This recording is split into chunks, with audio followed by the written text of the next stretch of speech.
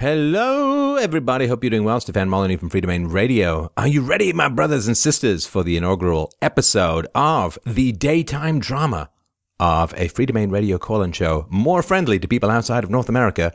Yes, it is 11 a.m. Eastern Standard Time, New York time. We are doing a call-in show on Tuesdays. Are we going to keep it up? Who knows? But, rightly or wrongly, good or bad, we just have such a backlog of people who want to chat that we listen as always. We are your slaves, but with, I guess, slightly fewer than 7 veils for the dance routine.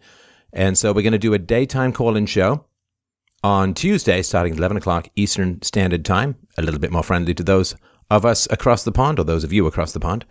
So check it out. Hope you like it. I think it went very well. What a show we had today. So first was a lengthy chat with a fine young man and fine young woman who are objectivists and want to know why objectivists and libertarians and so on dislike Donald Trump so much. It was a long conversation, but it is a very big and deep topic. So we did that.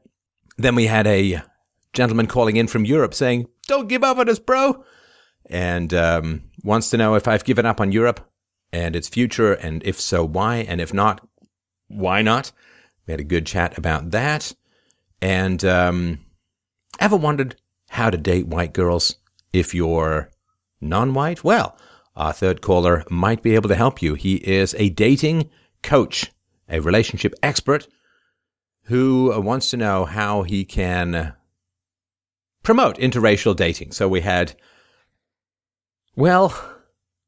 an interaction on that topic, which I hope that you'll enjoy. I know I certainly found it enlightening. And number 4, the fourth caller lives in Hong Kong, a free, economically free country, but he's noticing quite an absence of interest in philosophy and virtue and, well, pretty much depth of any kind. And we explored some of the cultural reasons behind that, which I thought was just plain fascinating. FDRURL.com/donate.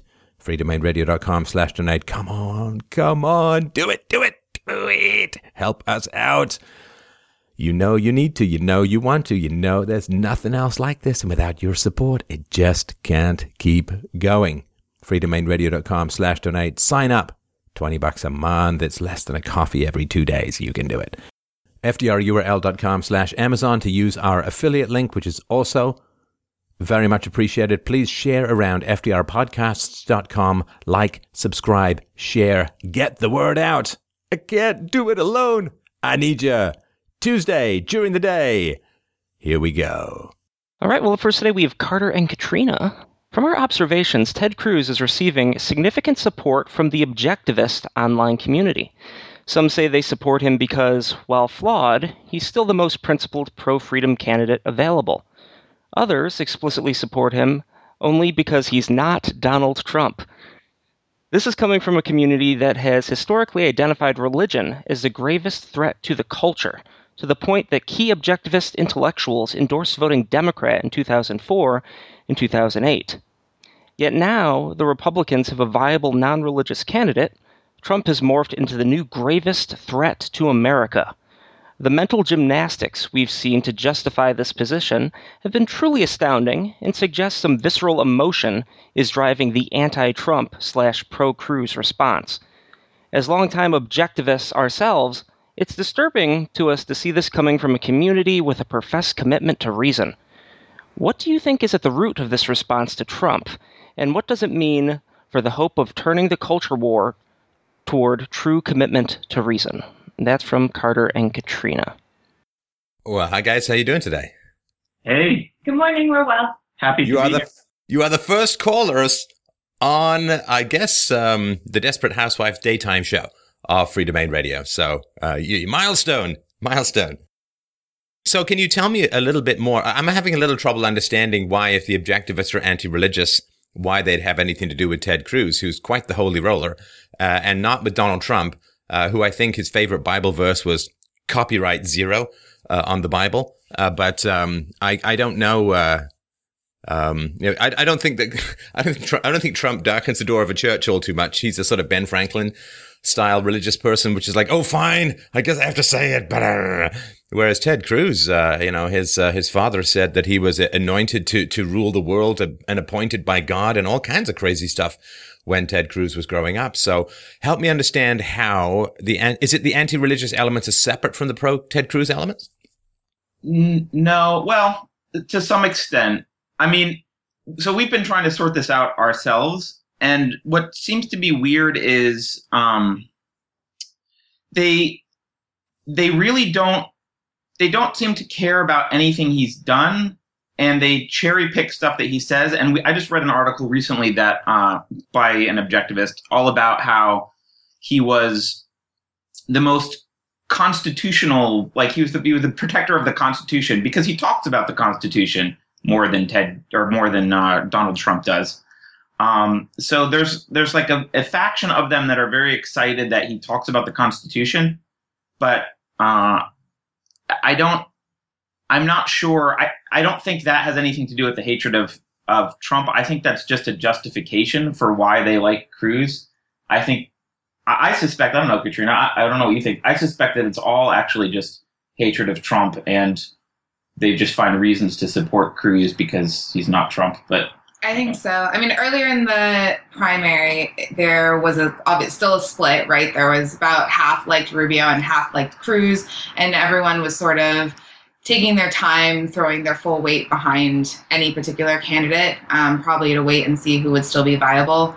But, as soon as Rubio was out, 100% of the pro-Rubio guys went over to Cruz. And it's people that I've seen historically pick massive fights over abortion and over gay rights and say extremely strongly worded things toward religious people. And, if you're against abortion, then you view women literally as chattel and blah, blah, blah, blah, blah. And then now Cruz is okay. Yeah, not as only is he okay, he's also like, if they're not even just saying he's okay, they're advocating Cruz explicitly. And it's so, we've been involved in the objectivist movement for quite some time, so we know a lot of the people who are names that people would know who write major articles and, speak at conferences and stuff, and it's these people who have become just almost irrationally, well, yeah, I hesitate to use the word, but I'll use it, like irrationally anti-Trump to the point where we can't even have a conversation. We had someone over my house the other day who I hadn't seen in, 10 years. He's a professor of philosophy. I really love the guy, but we had a hard time having any kind of rational discussion because there was just a lot of emotion about how could you like Trump? He's a disgrace and he's violent and... Oh yeah, before we even got to Carter's house, the guy was full on yelling at me, telling me that I am a thug because I think that Michelle Fields should grow a backbone.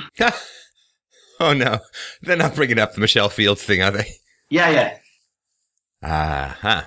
Because, non-initiation of force and all, except for, Okay, just briefly, just hang on, just briefly for those who may be listening, who've been following this or not following this, couple of updates on the Michelle Fields thing. First of all, Michelle Fields' mom is an anti-Trump, pro-immigration advocate. That's her gig, that's her job, that's her thing. And that's sort of important. Number two, it doesn't appear that Michelle Fields was wearing her press credentials when she started grabbing at Donald Trump. Big no-no. I mean, it's a no-no either way, but if you don't even have your press credentials on.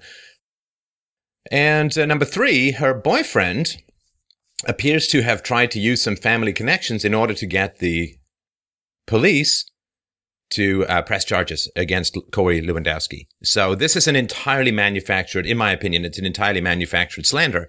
And, as Judge Napolitano has pointed out, the law is not supposed to concern itself with trifles like you were moved out of the way of a presidential candidate when you invaded a space. And there is apparently audio now, as the videos are sort of pouring in. There's audio of the Secret Service ordering her to move back twice, and she's still in there grabbing away at Donald Trump.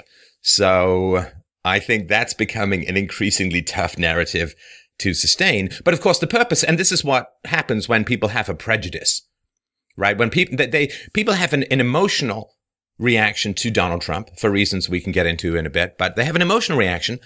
And then what they do is they seek and search around for empirical excuses to justify their anti-Trump emotions, right?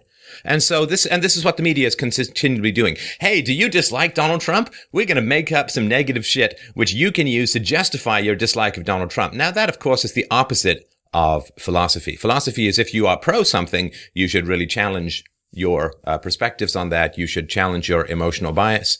And of course, emotions are not tools of cognition. Emotions are not tools of cognition. That's a foundational principle of objectivism.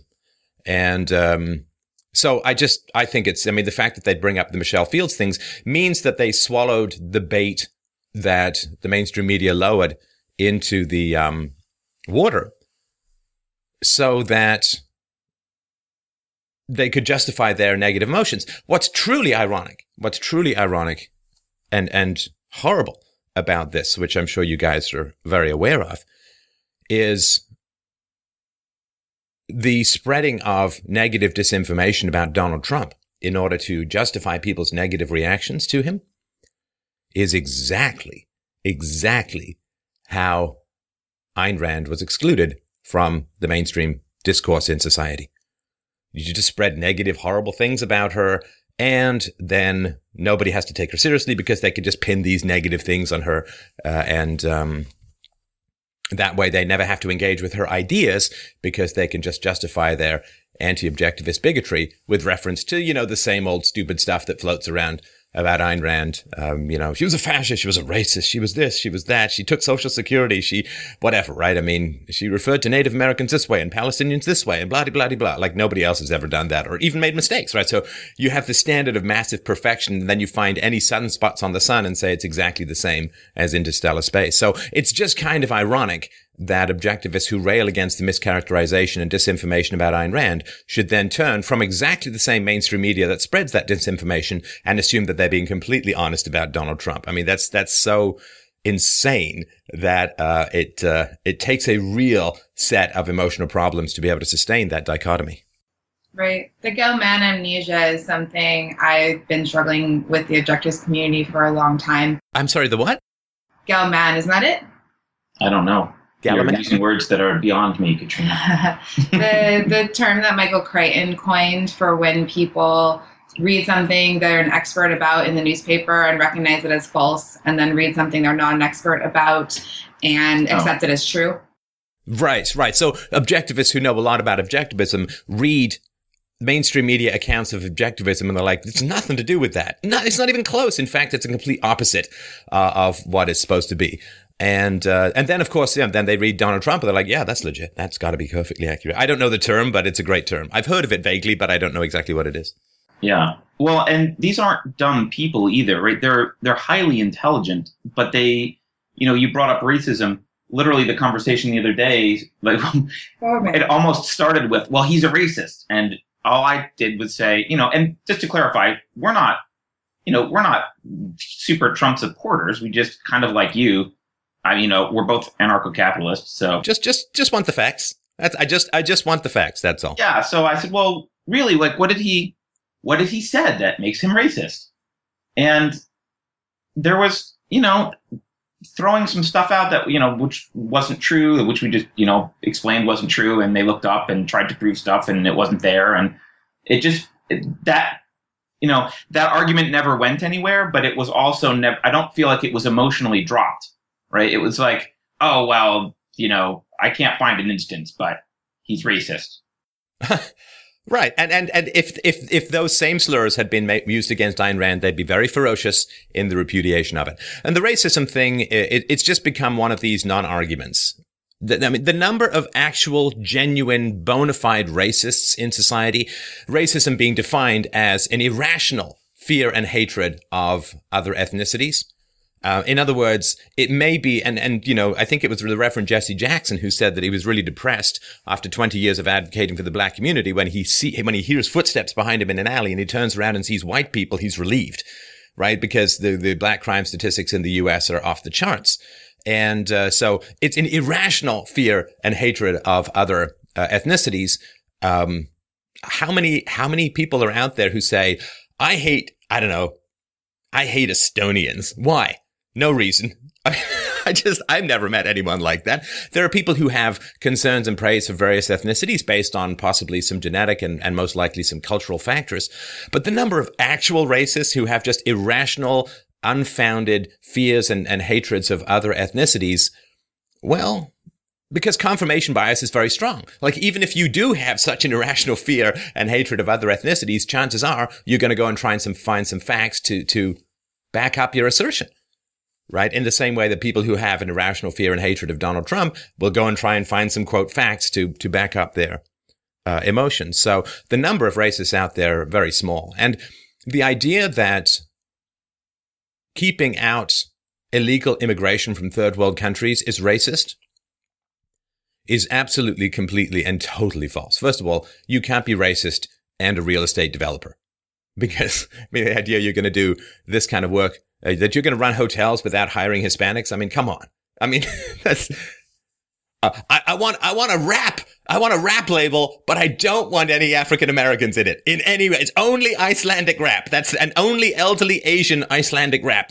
Because that's a niche market that I feel is viciously underexplored. And I really want to get an East Rahuna and a West Rahuna kind of rap battle going on between these elderly Asian Icelandic people. I mean, it's just ridiculous. It is a Hispanic-centered industry in many ways, and he hires thousands of Hispanics and has great relationships with them. And according to all of the people that I've read who work for Trump, he apparently is a great boss, a little bit intolerant of silly mistakes, but who isn't? Who's got any kind of standards at all? So the idea that he's racist, this is a point I think that Ann Coulter brought up in a conversation she had with Milo Yiannopoulos, where when people say Trump is racist, well, first of all, you can, of course, just laugh. I mean, as she points out, and she said, look, ask the maid if she'd like a raise, right? Ask somebody who's Hispanic if he's out there picking fruit or what, ask him if he'd like a raise. And of course, he would like a raise. And if a American citizen, Hispanic, or anybody who's working in lower paid occupations, less skilled occupations, of course, they'd like a raise. And if you're going to give them a raise, then what you have to do is you have to prevent more and more flood immigration of third world immigrants. I mean, that's just the way it is. Because there's no question in a free market environment that an excess of supply is going to drive down prices. An excess of supply is going to drive down prices. And so illegal immigrants come in and undercut the wages of people who are already working. And, I get that there's a free market argument. Well, what do you just not have? But the problem is that their wages are heavily subsidized by welfare, by Obamacare, by free government schools, by the fact that taxes are paying for it. So it's one thing, like wages in America are exactly part of the same corporate crony capitalism, the crapitalism that people decry in the free market. I mean, if governments provide massive subsidies to one particular company and not another particular company, that's no longer the free market. And government is providing massive subsidies to illegal immigrants and immigrants as a whole who disproportionately accept government programs. And it seems semi-permanently, if not downright permanently. So if the idea that he's racist means that he has this irrational fear and hatred of, Hispanics, but his policies will work to very much better the wages, negotiating power, and living conditions of tens of millions of Hispanics, legal Hispanics in America at the moment. So the idea that he's such a bad racist that he really, really wants to work hard, he wants to subject himself to death threats, he wants to subject himself to endless lies and slander about him, and he's so bad at being racist that the end result of all of this is going to vastly improve the wages, negotiating power, and living conditions of tens of millions of Hispanics. He's like the worst racist ever. See, but the reason he's doing all that is because he's a megalomaniac who literally needs to rule the world. Okay, so that argument is that anybody with high ambition must be doing so because they're insane. Like, they must be pursuing high ambition because they're insane. But that argument applies even more strongly to Ayn Rand than it does to Donald Trump. She had enormously high ambition. I mean, she wanted to rewrite the entire course of Western history. She wanted to rewrite and out Aristotle. She wanted to create a comprehensive system of philosophy going all the way from metaphysics, epistemology, ethics, politics, you name it. She had pretty much everything to say about everything, even stamp collecting and tiddlywink music. And so the idea that, well, if you have high ambitions, it must be because you're insane. How on earth would that not possibly apply to Ayn Rand, even more so than Donald Trump? Yeah. So, I mean, I think we're in agreement that there's some irrationality here, but I guess if it's okay, I really want to figure out, I'm really curious about why this is happening with objectivists. There's a personal reason for this. Partly it's, introspection, like, if it can happen to them, right? Why, what about me? And I guess the other concern is, I won't speak for Katrina, but for me, I used to be very involved in the objectivist movement, and I have a lot of kind of acquaintances now who are objectivists, and I just haven't been very close with them, and I don't really pay attention very much. And I kind of had a sense of comfort that they're out there being rational, and I don't have to keep an eye on them, but they're out there fighting and being rational. And then I started to pay attention to my Facebook feed, which is always a mistake. Wait, that's the ticker tape of leftist programming referred to as the Facebook feed.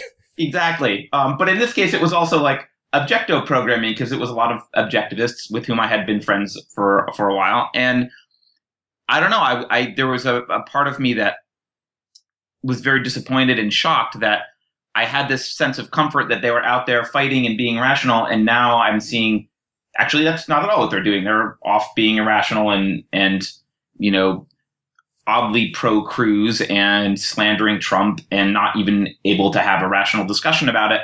And so I guess I'm particularly curious about what the psychological factors are there, because I don't know. I'm terrified that that's going to become me somehow without really understanding what happened. Right. To me, it's like, what did we ever even agree with these people in the first place? Like, did we really agree with them? Oh yeah, listen, Trump doesn't make people crazy, right? If you have a hole in your floor and you put a carpet over it, you haven't fixed the hole. All that Trump's doing is lifting the carpet and seeing the giant vat and hole of crazy underneath people. They're always that way. That's disappointing. Awesome. He's a litmus test. He's a litmus test as to one's capacity to be programmed. And listen, please understand, I'm not saying that everybody who's anti-Trump is programmed, right? I get that that's not an argument, right? That's just an ad hominem, and it does no. This isn't about whether you're pro or anti-Trump. Trump is revealing the degree to which people allow their emotional biases to run away with any last shreds of their rational capacity. Trump is a big wind that blows through a cave. Now, I don't know if you've ever been camping, in which case you probably shouldn't build a fire in a cave. Anyway, so let's move the cave out to the open field. Trump is a big giant wind, and a big giant wind is friendly to fires and hostile to candles. Right? So if you have a decent fire and you get a big giant wind coming along, it's going to blow more oxygen into that fire, and the fire is going to come roaring up. And if you're holding up a candle, it's just going to blow it out. Yeah. Right? It's that line from the old Peter Gabriel song. You can blow out a candle, but you can't blow out a fire. Feel the wind begin to rise, catch the wind will blow it higher, or something like that. As the wind begins to catch the fire, something like that. So, and I know that's an analogy, which again, I know is not an argument, but Trump is bringing information to the public that goes counter to the programming of the last 30 or 40 years, which is the leftist argument that all races, all cultures, all ethnicities, all regions, all historical momentums are all fundamentally identical. Now, leftists don't believe this at all, because leftists, of course, if they don't believe in diversity, because like 99% of reporters, at least in the Washington area, donate to I think 90% donate to the Democrats, and like 99% of university professors in certain leftist or in certain humanities donate to the Democrats. And they don't sit there and say, well, we just don't have enough diverse voices in here. Let's go hire some Republicans. They don't believe in that at all. And they certainly don't believe, like if they say, well, you can bring a Syrian refugee who's functionally illiterate in his own language, you can move him, or you can move Somalis to Minnesota and they'll be just like Minnesotans in a generation or two, or very, very quickly. They don't say that, because otherwise they'd go out and hire the smartest Republicans and say, oh, we'll just turn them into Democrats very quickly and very easily, right? They don't just keep those people away because they know that there's an intransigence to people's beliefs. And so, yeah, Trump is just big giant wind, and he's making some people stronger, and he's blowing out a whole lot of candles. And the pushback, I'm happy to speak to people who are against Trump. And I'm sure you are as well, because I'm happy to speak to people who are against Ayn Rand. I'm happy to speak to people who are against me. Sure. The question is, what is their process of being against someone? And this kind of prejudice, it's one of these things, just before we get into the deeper stuff, guys. I mean, it's one of these things that's really, really important to understand. I'm sure you guys get it because you have this question, but just out there to people as a whole. People. Reading diet books doesn't make you thin. Watching people run a marathon doesn't make you fit. And there's this idea that, I've read all of Ayn Rand's books, and I've read all of Murray Rothbard's books, or I've read Hans Hoppe's books, I've read Friedman, I've read so many, Peikoff and all that. Peikoff, his book on the rise of Nazism, Ominous Parallels. Great book. That's when he was still under the wing of Ayn Rand. I think it was better than the stuff he came up with later. But anyway, I've read Nathaniel Branden, therefore I have self-knowledge. It doesn't matter what you read. It only matters what you do. Now, knowledge is necessary but not sufficient for wisdom. Wisdom is when you take knowledge and instead of just watching the wheels go round in the air, you put them on the ground and get somewhere. So people who've been around objectivism, but who have not had the challenge of putting objectivist ideals into action in their own lives, to me, have learned nothing. In fact, they've learned less than nothing.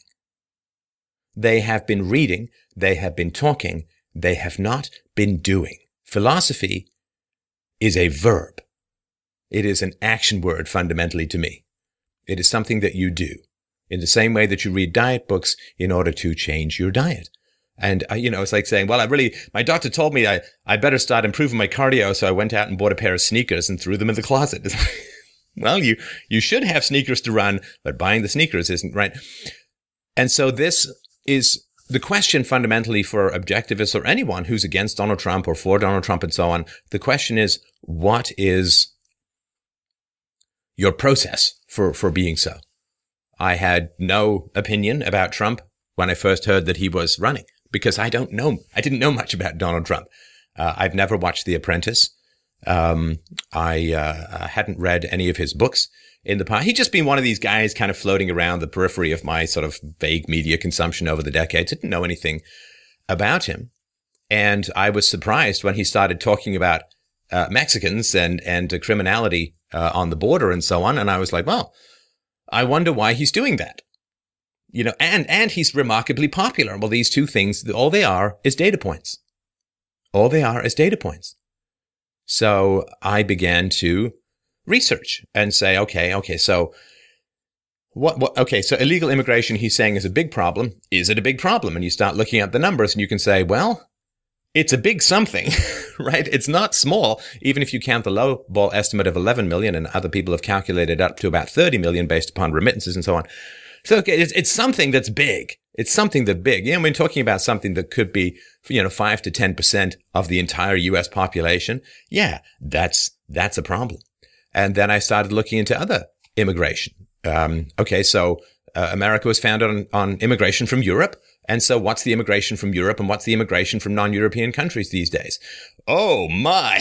So it's like 95% of immigration into America for the past 30 or 40 years has been from third world countries and from cultures or belief systems that go very much against the American tradition of limited government and Bill of Rights and, all that kind of stuff. And then I started looking into criminality associated with illegal immigration. And this, of course, is the source of the 80% of the women crossing over from Central America into America are raped along the way. This is horrendous. And then I started looking into, well, if they're illegal, they sure as heck can't get welfare. Oh, wait, no, a lot of places they can, right? And send the kids to the public. They're not illegal, right? They're just non-taxed in a lot of ways. And so all that happened, and then I thought, okay, well, let's look at the demographics and the future and where everything's going, and let's look at the voting patterns of the immigrants, and clearly they just vote left vastly in general. Well, especially for Mexico and South and Central America, they vote for bigger and bigger government, and they also vote for lower and lower taxes, which is why Central and South America are such wonderful paradises of fiscal stability, because that just shows stupidity, right? It's just greedy, idiotic, low rent retardedness. Right. I want more government. I want lower taxes. Well, then you really should not be in a civilized society because, reasons you can't do math. You can't count. So for me, all that Trump was, I didn't care about the guy in particular. I was like, well, he's made a big splash and there's a huge response to him. I wonder why. And so it's just data points. That's all. And, it's hard to argue with a lot of the data points. And that's how I try to approach information, which is, wow, that's really shocking. That's really surprising. That's really alarming. That's really unpleasant. That's really stimulating.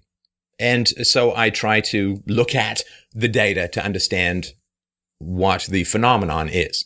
And if you look at the data, it's not hard to understand why Trump is popular among certain groups. And he's very popular, actually, relative to other Republicans among blacks and Hispanics.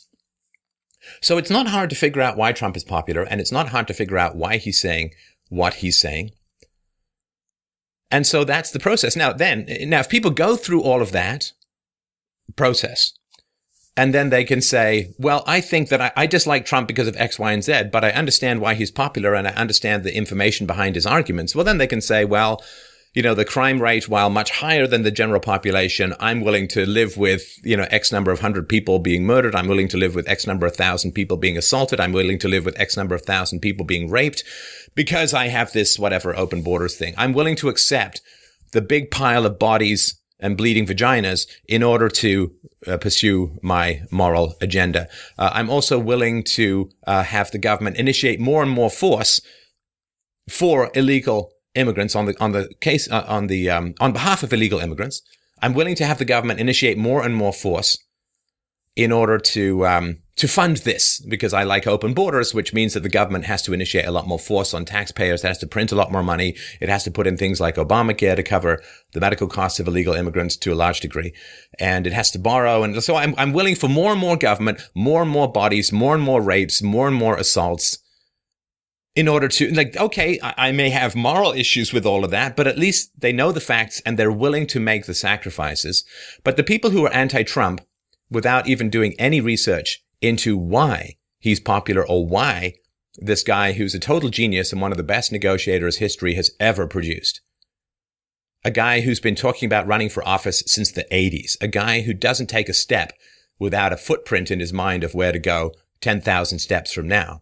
This guy who's so brilliant that, he took $1 million and turned it into 10 billion, which is not really the case with most people who win the lottery, that this guy who is immensely popular and has, really challenged political correctness, and that is his greatest gift, challenging the media, challenging political correctness, and showing them for the paper tigers that they are, in fact, that you can go and say things that people find shocking, and they'll be shocked, and they'll clutch at their pearls, and they'll scream racist and bigot and women hater and so on. And doesn't matter. You keep going, and the people know the truth from the bullshit. The people can see through the evil veils of the media and prejudice and see to the actual facts. The people are so desperate that they're out of Plato's cave. They're no longer looking at the shadows of people cast by the media. They're looking at the people themselves. And this medium of the internet, of course, really helps with that. So all that happens for most people is I don't think that they're even having an emotional prejudice against Trump. I think that basically what's happened is, and we'll get into the why in a second, but I think that basically what's happened is the media has made it unpopular to support Trump. And listen, by the media, I don't just mean sort of the mainstream media. There are lots of people who call themselves conservatives. There are lots of people who call themselves libertarians. There are lots of people who call themselves objectivists or free market people or just rational empirical thinkers to begin with, who have made it gosh to support Trump. Oh, he's so terribly lowbrow. I can't imagine why anyone of any discernment and discretion and distinction would ever want to get behind such a ham-flavored buffoon as Donald Trump. It's so, like, they've just made it kind of low rent to sort of understand Trump's positions or be sympathetic to the issues that he's speaking to. And it is conspicuous to me, it is very conspicuous to me, that the vast majority of people who are anti-Trump are not themselves battling it out with illegal immigrants in what's left of the free market. They're not. Who's anti-Trump? A lot of academics. Hey, do you think that Juan from Mexico is going to be taking over your tenured position anytime soon? No. Oh, you're a reporter. Ah, okay. So fluency in English, left-leaning, well-educated, got the contacts, got the job, are you going to be threatened by the guy who can't speak English who's coming across the border? No. Lawyers. Well, they got this big giant cartel and the government. And so a lot of the people who are opposing Trump are not themselves in the free market. Like conservative publications in particular. And again, I take this point from Ann Coulter. They have usually a backer. Like, it's really hard to make money on the internet. It's really hard to make money. So usually conservative publications have a backer, and they're not customer facing in the same way that this show is, which relies entirely on donations. We have no backer. We have no one who writes us a check every month and we're just, asking for donations to pay for Cheetos. I mean, this is all, so I have a responsibility to my customers, whereas a lot of conservative outlets and left-wing outlets, we know for sure, but conservative outlets, they have someone who's funding them. And they are fundamentally responsible to who's funding them. That is their ultimate goal. They don't have to speak to the people. So it's funny because Trump is saying that if you are taking donations from large concentrated economic entities, you're going to be corrupted. And the conservative media as a whole is a perfect illustration of that.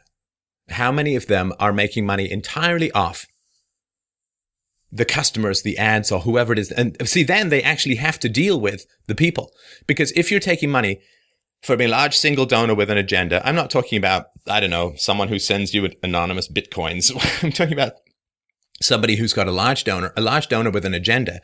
You are then responsible for imprinting upon the minds of the masses the agenda of your donor. You are not responsible for figuring out how to appeal to the masses. You are fundamentally involved in trying to attach the puppet strings of donor money and donor opinions and donor perspectives to your audience to make them move the way that you want. And that's what's going on in the conservative media. It is really, really time for the conservative media as a whole to detach themselves from the puppet masters of their donors and actually start doing what they say they like in the free market, which is appealing to customers. And you don't see this in other areas in life. You don't see Coca-Cola gets very little money from selling Coke, but gets a huge amount of money from a coalition of dentists who want to fix cavities. I mean, McDonald's isn't giantly subsidized by people who want to sell you diet books and exercise gear or blood thinners or whatever, right? I mean, they don't have big giant donors behind them, like these big shadowy Saurons managing and controlling and coordinating everything. That's not how it works. They actually, McDonald's and Coca-Cola and so on, they get their money by appealing to the audience's preferences. This is not how think tanks in general work. And I'm not going to name them, but I can think of at least a dozen right off the top of my head of conservative libertarian organizations that get their money from a single donor. And that donor has a preference with regards to immigration. And that donor money, they will not threaten. And if the donor money is about pro-immigration, and rich people like lots of immigration because it drives down the price of labor for which they hire. And so this show, like, what are you guys going to be taking money from some big, giant, shadowy money bags, daddy warbucks, who's going to cut off your funding if you go pro-Trump, or if you even go sympathetic towards the arguments that Trump is putting forward?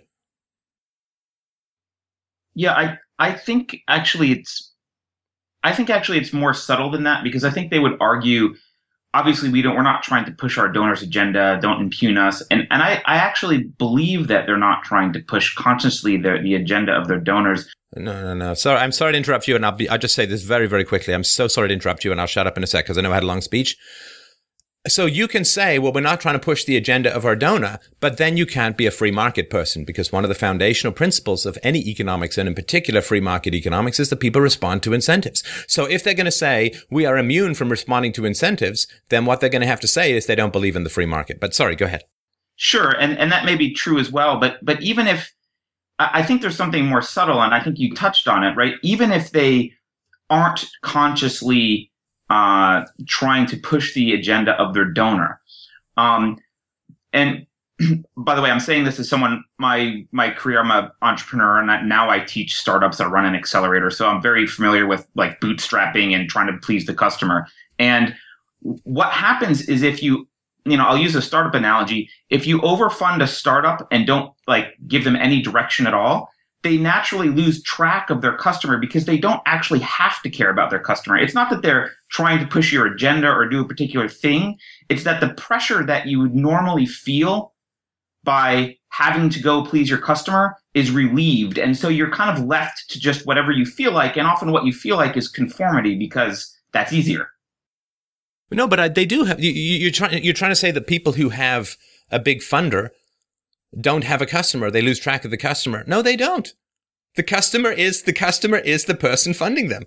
Right. No, I get that that's technically true. But even the people who would argue that they, let's take an example of, oh, you're funded by the Koch brothers, therefore, that's the kind of classical, argument against a lot of conservative organizations, right?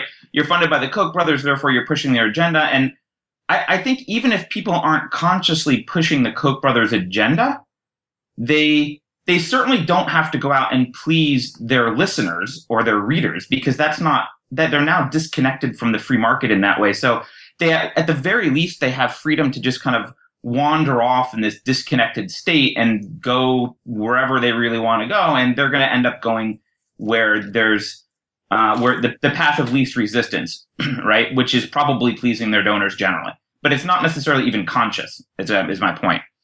Well, the other thing too, and I think that's, you're right. I mean, and the degree to which it's conscious or not is completely irrelevant to the equation. And I'm sorry that sounds rude, but because people say, well, how much, I don't get 50% conscious, 12%, 17%, it doesn't matter.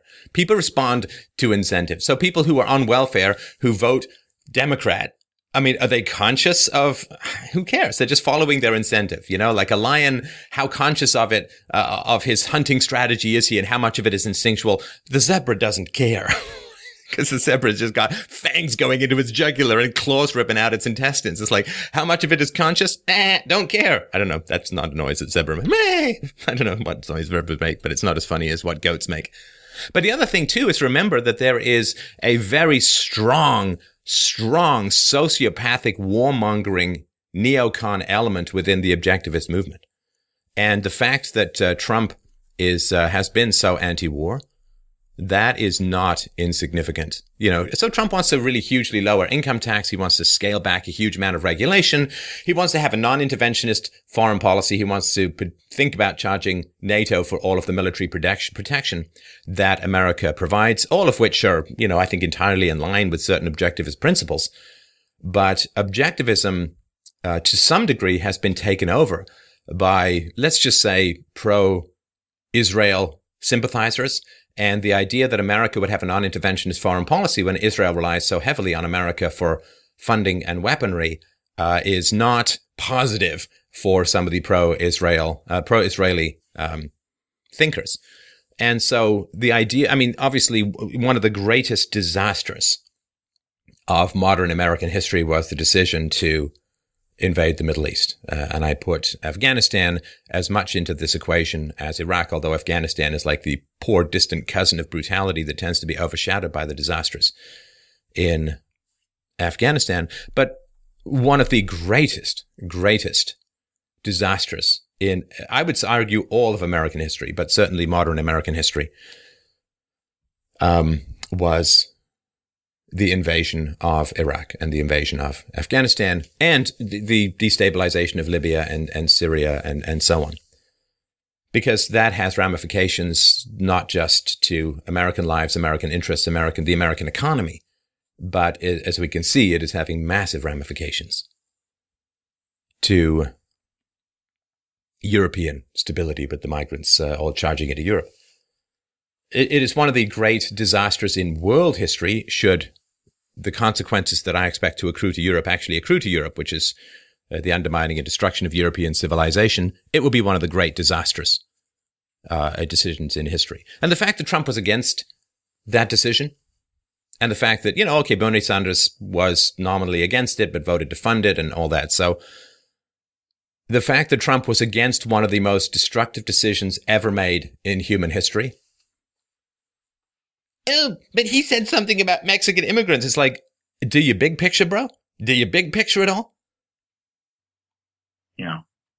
Mike, you've got some information on how objectivists get their money. I was just going to bring that up. Thank you, Mike. Because, by the way, you're right, Stefan. I happen to know that they do get a lot of conservative donations. I was just going to say, I can't give you tons of specifics right now, but it looks like lots of big hedge fund donations, as is the same with most think tanks in the conservative movement. Well, I'd push back a little against what Carter said, because even if they're not conscious or not,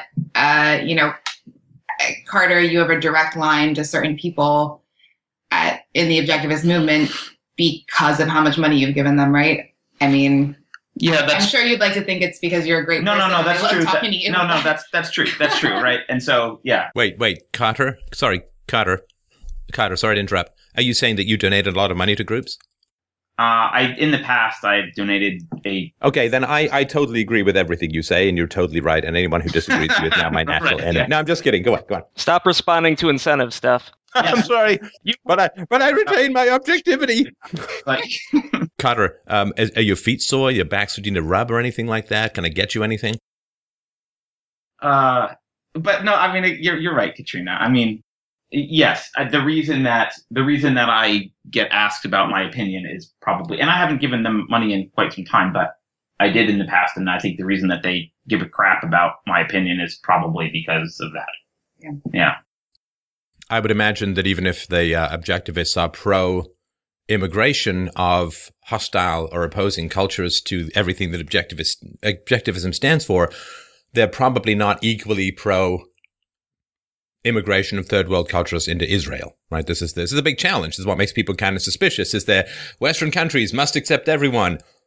And they say, well, look, Jews accepted a lot of different people in Israel. It's like, yep, and they were pretty much all Jewish. So that's kind of I don't think there's a huge amount of Lutherans from North Africa swarming into Germany these days. But, all right. Yeah, no, absolutely.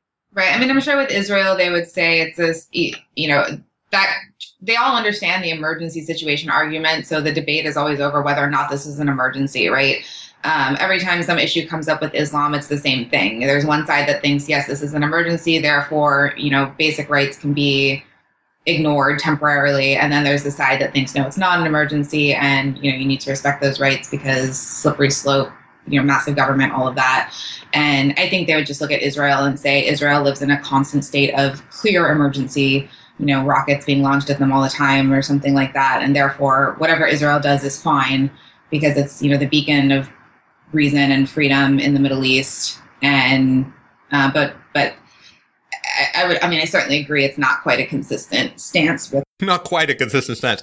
Look, Ayn Rand fled to America to escape communism. How would she feel about millions and millions of diehard communists coming into the United States with this, with the ideological goal of overthrowing the U.S. government and instituting a totalitarian dictatorship under communism, which is exactly what she fled. So if Ayn Rand fled to America to escape communism, how would she have felt and argued against a policy which imported specifically millions of communists every year? And subsidized them. Yeah. Right, but then they would say, maybe the Ayn Rand is out there, right? If Ayn Rand came out of communist Russia and Steve Jobs came out of Syria or whatever, then, who are we not getting because of this, because we close the borders? Oh, yeah, but then all of these wonderful Muslims who could go to Israel, maybe one of them would come up with some wonderful defensive measure that would make Israel safe from all of its neighbors. So who are they to deny those people coming in? Right. I mean, it's all nonsense, right? It's got nothing to do with objective reason. Right. And it's that economic fallacy of only looking at the upside and not looking at the downside at all. Well, yes, we could get a Steve Jobs, but what's the cost? Right. But wasn't Steve Jobs adopted? Actually, don't know. I think Steve Jobs had a Syrian father, but I think he was an adoptee, if I remember right. That's been a while since I read his. His biological father was a Syrian immigrant, not a refugee. That's the myth is that he was a refugee, but no, he was an immigrant. So his biological father was an immigrant, but his biological father did not raise him. Steve Jobs was raised by, in my opinion, an amazing man, one of the few men in the time of Steve Jobs' raising who reasoned with his children and did not hit them. And this, to me, was sort of an example of peaceful parenting. Now, I mean, Steve Jobs has some questionable stuff in his, his rejection of his own kid and all that, and Lisa. But nonetheless, I mean, I would ascribe that more to peaceful parenting, because if you're going to say, well, Steve Jobs, a Syrian is responsible, then you're saying that Steve Jobs' ability is genetically transmitted only, and with no environment, all genetics, in which case you're going back to race and IQ, and you're going to be on some pretty shaky ground. Yeah. And in fact, Katrina brought this up last night, which I think is just funny. You're reminding me of it. But, people who are out of one side of their mouth, they're saying that race doesn't exist. It's not a valid genetic, concept. And the other side of the mouth, they call you racist, which is like, hang on. No, you can defend that logically. And I'm sorry to interrupt you. I don't agree. You can, because if race is a social construct, then anybody who judges another race is wrong, because race is a social construct. But they're judging a nothing. If it's a social construct, they're not really judging anything real. So how can you get upset at them? Well, because they're wrong. Because they're putting a criteria on people that is invalid and judging collectively by standards which aren't sensible. I see. Okay.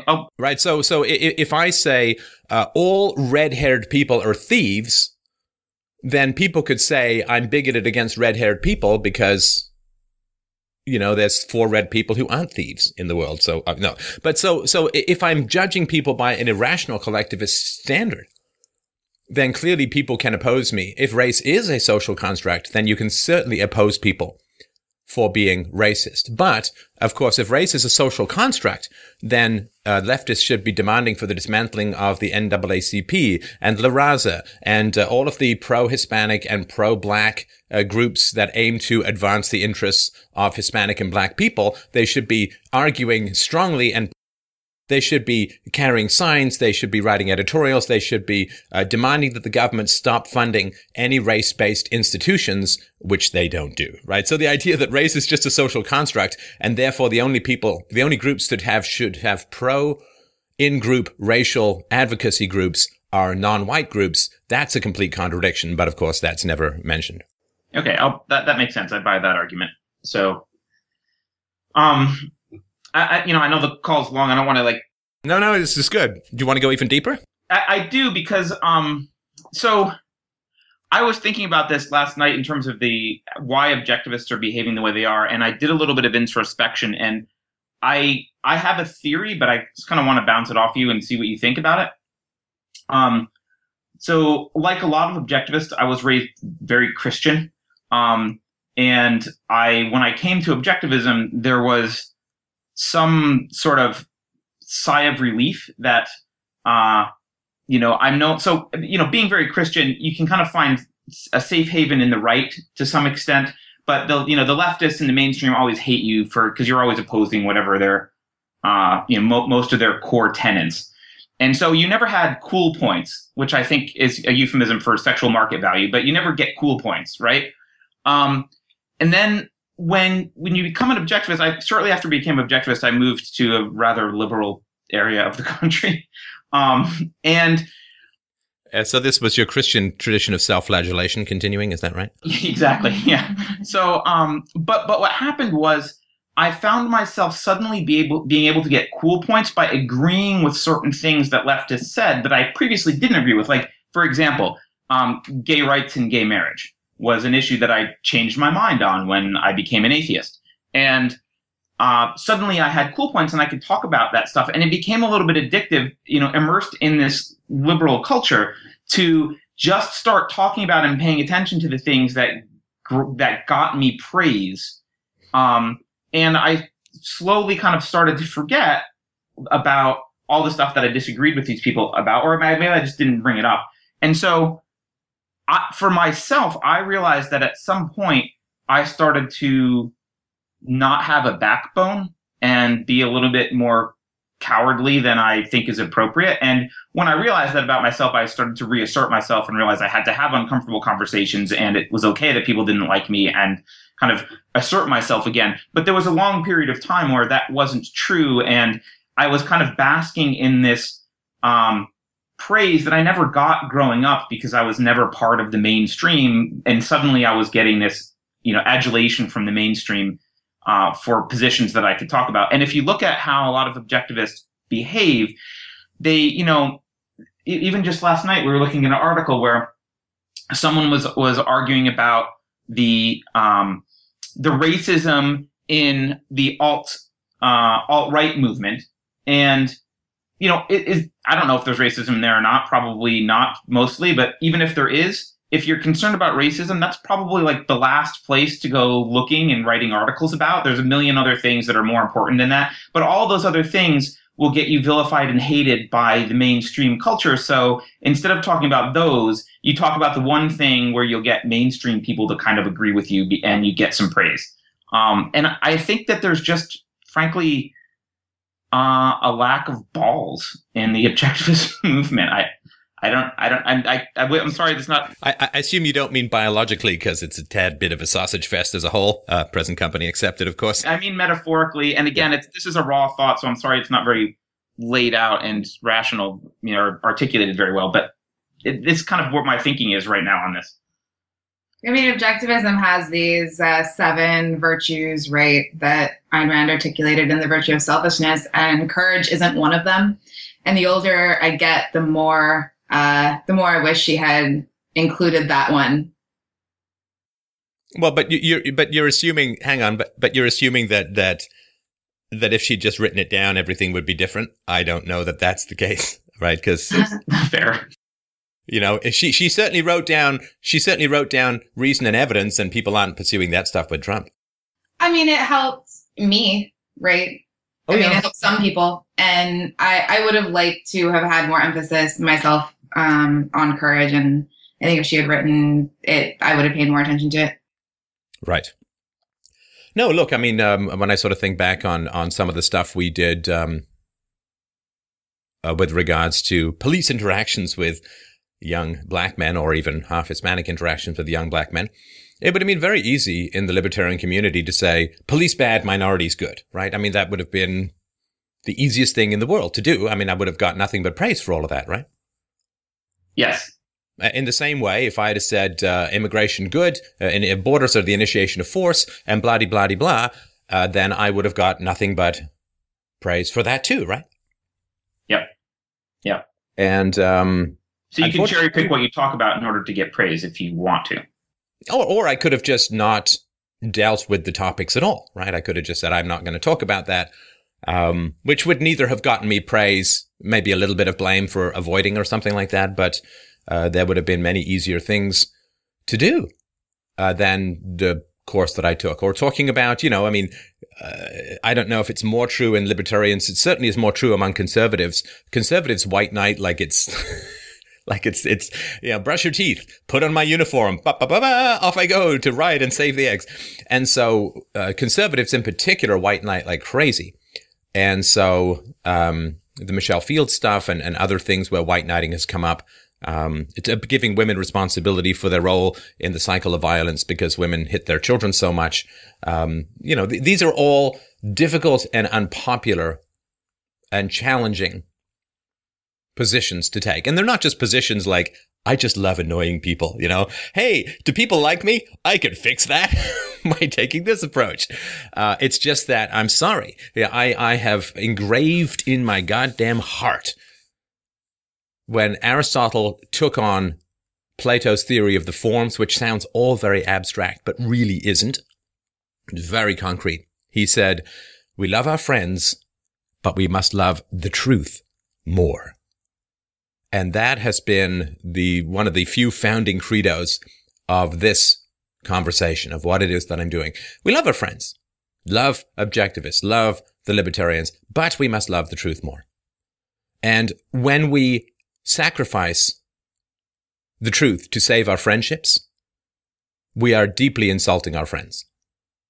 Whether we like it or not, whether we know it or not, it is deeply insulting to our friends to withhold the truth from them. Because we are already prejudging them as people who are going to irrationally, violently, immaturely, pathetically rail against facts with emotional abuse. And this is what you're facing. You're facing emotional abuse from your friends. The moment that somebody calls you a racist or a misogynist or, whatever the white privilege or cisgendered scum or patriarchal or whatever, the moment that they use these terms against you, you are in a situation of being verbally abused. I mean, if they've got really good reasons for saying it, then it's a different matter, right? And so when we withhold the truth from our friends, the friendship is over. It's over. Now, you can continue to hang around and conform if you want, but the friendship is over because you have now said, my friendship cannot handle honesty. I am going to be verbally abused for telling somebody my true thoughts and feelings. And that the friendship is over. And not only is it incredibly disrespectful to your friends, it is incredibly disrespectful to yourself. Because when you lie to your friends, by omission or commission, when you lie to your friends, what you're saying is, the best I can do is friends I have to lie to. That's the best I can do. That's all I'm worth. And that is simply an act of self-contempt that I could not ever bring myself to do. I cannot have a show about philosophy while simultaneously believing that the world cannot handle the truth. That's like being a doctor saying there's no such thing as health. We can't do it. We can't do it. I must tell the truth, and I will find my true friends through that, but I must tell the truth, because the alternative is an act of contempt against my relationships and myself that for me would make life viscerally unbearable. This is a completely emotional response. Like if I had to wake up in the morning, brush my teeth, look at myself in the mirror and say, get ready for a day of sycophantic lying to everyone you claim to love. I'd be like, oh, I'd throw up in my mouth a little bit and I'd go back to bed. I'd pull the covers over myself and I wouldn't want to get up again.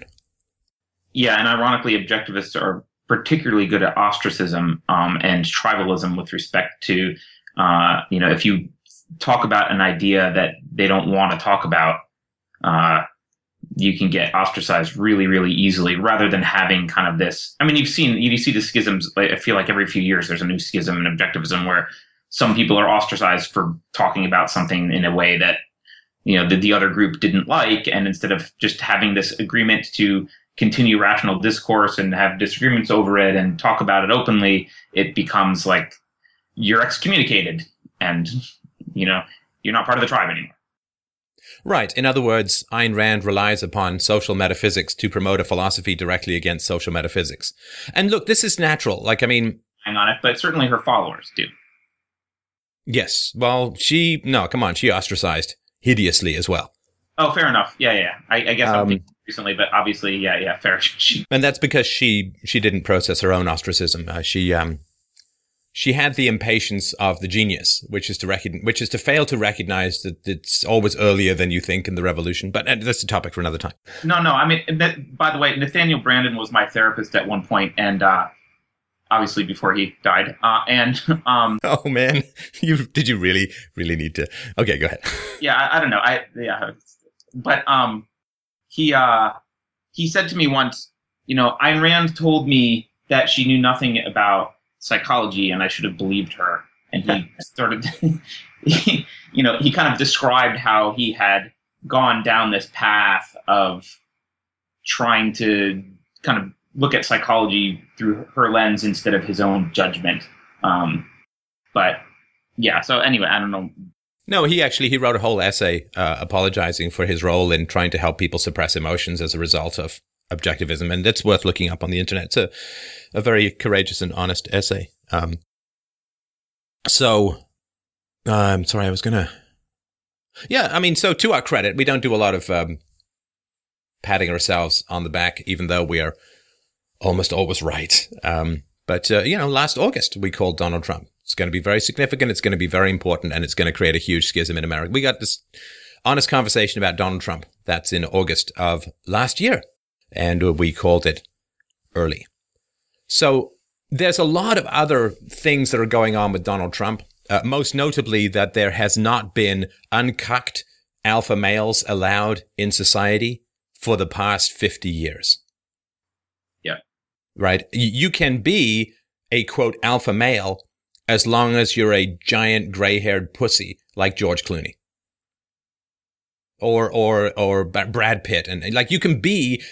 You're allowed to be a sort of alpha male as long as you are relentlessly leftist, or people are frightened of you like Arnold Schwarzenegger. You can be a little bit on the right, even though he's ineffectual on the right. He sacrificed his marriage and his family to do. Yeah, he sacrificed his life, his family, his relationship with his kids to do SFA. Sweet frack all in California. Hey, California's been saved. No, just wasted your time and money and banged a housekeeper. Anyway. So Donald Trump is an alpha male who is not castrated by the left. Who was the last one? You could argue maybe Reagan. But you mentioned how conservatives are the ultimate white knights. And I think I don't think it matters whether you're castrated by the left or the right. I think the negative response that I'm seeing from the right and certainly from the objectivists is because he's not castrated by anyone, right? And it's a whole bunch of beta males essentially losing their minds. What he's called, like, he implicitly reveals everyone as a fucking coward. Yeah. Look, he's gone up there, he's spoken his mind, and he's winning. And everyone's been like, oh, well, I can't say that, or I don't want to have something conformist, and people are going to get mad at me and say bad things. I will put myself in this category as well. Like, we can go up, we can speak the truth, we can shock the tits off people, and we win. Right. Right? We just passed 5 million video views in 28 days. And there's about an equal number of podcast downloads. We're doing 10 million. It's not because people haven't tried to be negative towards us, right? I mean, you go and you speak the damn truth. And you win. There's this giant, there's something that Jeb Bush said once. He said, there's no constituency for the truth. There's no constituency for the truth. And this is why Jeb Bush has no energy. And this is why he's a dish rag of a man, in my opinion. But Trump, by going out and speaking the truth, has revealed everyone to be either corrupt or a coward with regards to immigration and with regards to jobs. And in particular with regards to immigration, the fact that he's talking about harsh truths, watch him read the poem The Snake. I mean, it's not hard to figure out what he's talking about. And so the fact that he's saying, look, there's significant indicators that Islam may not be wildly compatible with the West. The fact that it takes this guy to state what Captain Obvious would consider beneath him, and he wins as a result. means that all of the negative consequentialism that people have been terrifying themselves with turns out to have just been a self-invented boogeyman hand puppet that I could have put down at any time and done the right thing and spoken the truth. Right, and that terrifies people because it'll inspire other people other people will realize that and start speaking more. Well, no, it's not on the left, yes, but on the right, why didn't they do that? Right.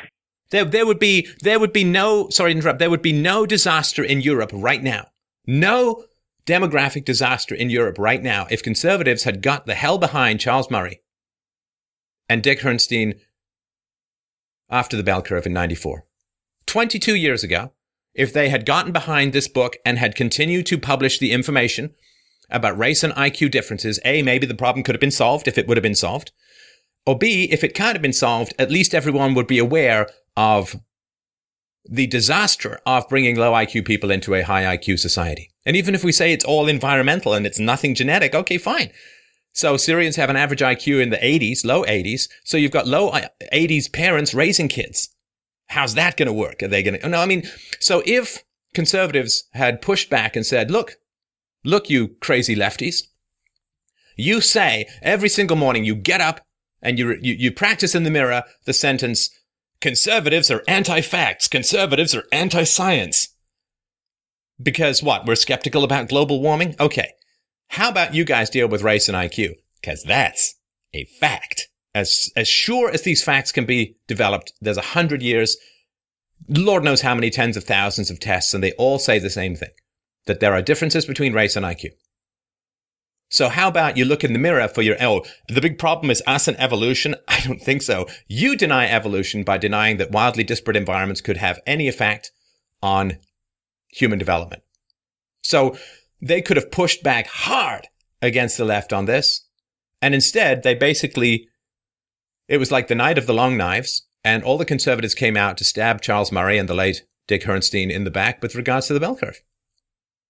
And if they had the courage of their convictions, the courage of the data, and the courage of the facts behind them, they could literally have done a huge service to the salvation of Western civilization. And I speak that not lightly, and I speak that not in hyperbole, but as a basic fact.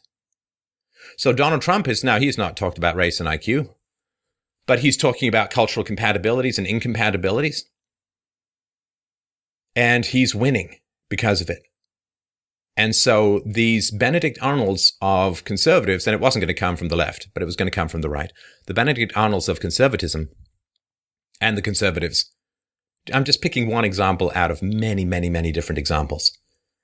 The Benedict Arnolds of people who betrayed somebody who brought an essential piece of information to Western civilization, the ignorance of which is literally destroying Western civilization. The fact that Donald Trump is coming out and speaking 1% of these issues and winning reveals them to be spineless, self-betraying, self-loathing, vicious, civilization-destroying bastards. Yeah, I see that. I see that. So he's the UV light that's shining on their hands and saying, "Look, there's blood." Brilliant, because I think he's got a fake tan too, so that analogy works on very many different levels. Yeah. Okay. Yep. She seems to change multiple times per day as well. Yeah. I've never seen someone so reactive to different types of lighting. Yeah. Oh, except me. I used to have a camera on auto setting, but basically I move towards the camera, I move back, the camera color changes. I'm like a chameleon. Anyway, it's neither here nor there. But so yeah, there's a lot going on too, and of course, feminism's relationship to the alpha male is very complicated, and feminism has basically political correctness is just female hypersensitivity to offense. It's just the emotion-based thinking that characterizes a lot of women. Again, present company accepted. And so women's style of thinking has dominated public discourse for at least 2 generations, probably 3 or 4. And feminism's relationship to the alpha male is one of probably visceral hatred combined with sexual excitement. That's the only thing that I can possibly figure out about it. It is such a complicated mess. And so that aspect of the alpha, unapologetic, America first, nationalist alpha male crashing into the internationalist, socialist, communist, feminist thought structure is another thing that is just absolutely glorious to behold. I don't care about the shape of the wrecking ball that takes down the factory of evil. I don't care whether it's got funny hair. I don't care whether it's tall or short. I don't care. I care that there's impacts against existing thought structures that are killing the West. Right. Yeah, and that's the thing. That's the thing to like about Trump. You know, if you're gonna praise something about him, it's that he's the, you know, well, I think you called him the murder weapon against the RNC, but it's not just the RNC; it's against mainstream media and a whole bunch of other stuff. He is opening up a vague possibility of actual discourse about these issues, and he's also very much, as you guys are mourning and understanding, which I appreciate. He is also opening up very clearly and shining a light on whether you can have a rational discussion with the people you think are your friends. Yep. And so think of the time. This is a free service that Donald Trump is saving you, which is years of pretending your friends are rational or sensible or even smart. Like, I mean, what a free service. You know, it's sort of like if someone could talk you out of a terrible breakup before you even dated the woman. Wouldn't that be great? Like, this is, you know, the woman you marry, or the guy you marry, in the US, probably more the woman because of the family court system, the woman you marry who sleeps around with you, who gives you herpes, who takes you to court, who shreds your finances, who keys your car, and some guy ahead of time says, oh, listen, she's crazy, man, and he convinces you not to date her? I mean, damn, wouldn't that guy be about the best friend you could possibly have? And if he did it for free? Himself a lot of money, yeah, he's like, he saves you time, money, large portion of your life, obviously, yeah. Yeah, I mean, Trump will very quickly reveal if your friends are cowardly conformists or not. And again, it's not about being pro or anti-Trump, it's just having some damn thought behind your reaction. Trump reveals, do people have self-knowledge? Right? Like, there's lots of information I come across where I'm like, whoa, that is, like, I was reading, I just interviewed Roger Stone yesterday. I'm reading some of his books. And this is information that part of me would like not to have, just frankly, it's like, it's shocking but he makes very good cases and he's a very good researcher and is a good writer. And so, when people start talking to me about JFK's assassination, hey, I've got more information. Does it accord with what I thought before? It does not. It does not at all. But it's a very good case and I can't just ignore it. Some of the stuff about the Clintons, I mean, I'm not a huge fan of the Clintons to begin with. It's pretty shocking. So Donald Trump is this wonderful litmus test of, are your friends only pretending to think, or can they actually think? Can they actually come up with coherent information and arguments, even in the face of strong emotional countercurrents, whether those emotional countercurrents are coming from themselves or from those around them? Are they conformists? Are they lazy? Are they only pseudo-intellectuals? Are they only pretending to think? Are they just followers? Are they just, hysterical, couch-fainting Jane Austen spinster aunts who manipulate everyone to get their way, right? Are they the Dowager Countess from Downton Abbey? Or can they actually think? And so Donald Trump is the service he's providing to anybody with the eyes to see is saving everyone from really bad, self-destructive, toxic relationships with people who only pretend to think, but are actually just deep, scared, conformist nobodies. Right. I'm actually a little embarrassed it took Trump to show that to me because I'm involved on sort of the men's rights stuff and the strange love affair between objectivists and feminism, certainly post Rand's death at least, and she was not a fan of feminism, has perplexed me, or I say it perplexed me, but it didn't really, because I knew what was going on, but I didn't really want to know it. Because, I mean, the only answer to that is that you're not actually thinking. And, if you're female, it's to your benefit. And if you're a non-alpha male, then it's your in, with the females. So, well, yeah, because, I mean, the objectivists, maybe it's because Ayn Rand is such a powerful figure in the movement, but the objectivists feel that objectivism lowers their sexual market value, and so they try and prop it up with feminism. That's bullshit. I mean, you follow the truth, you follow reason, you follow evidence, and the ladies will follow you.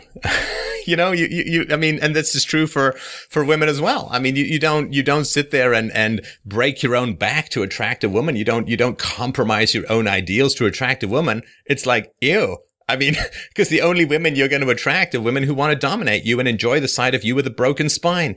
Oh, that's great. It might be good for 8 to 10 minutes for your penis, but it will be very bad for your heart, mind, and wallet down the road. I feel like you're describing one of my previous relationships early in my objectivist life. So, yeah, well, I've been there too, and I say this because I've provided the very same service for 10 years.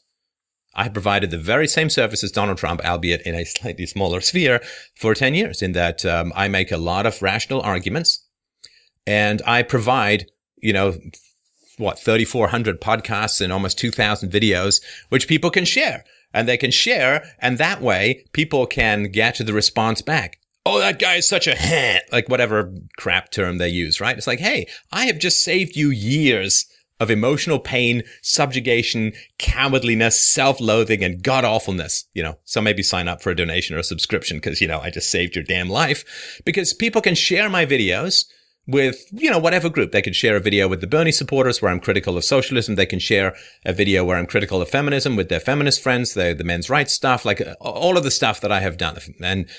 And I'm like the litmus test. And again, it's not whether people agree or disagree. It's just, can they disagree intelligently?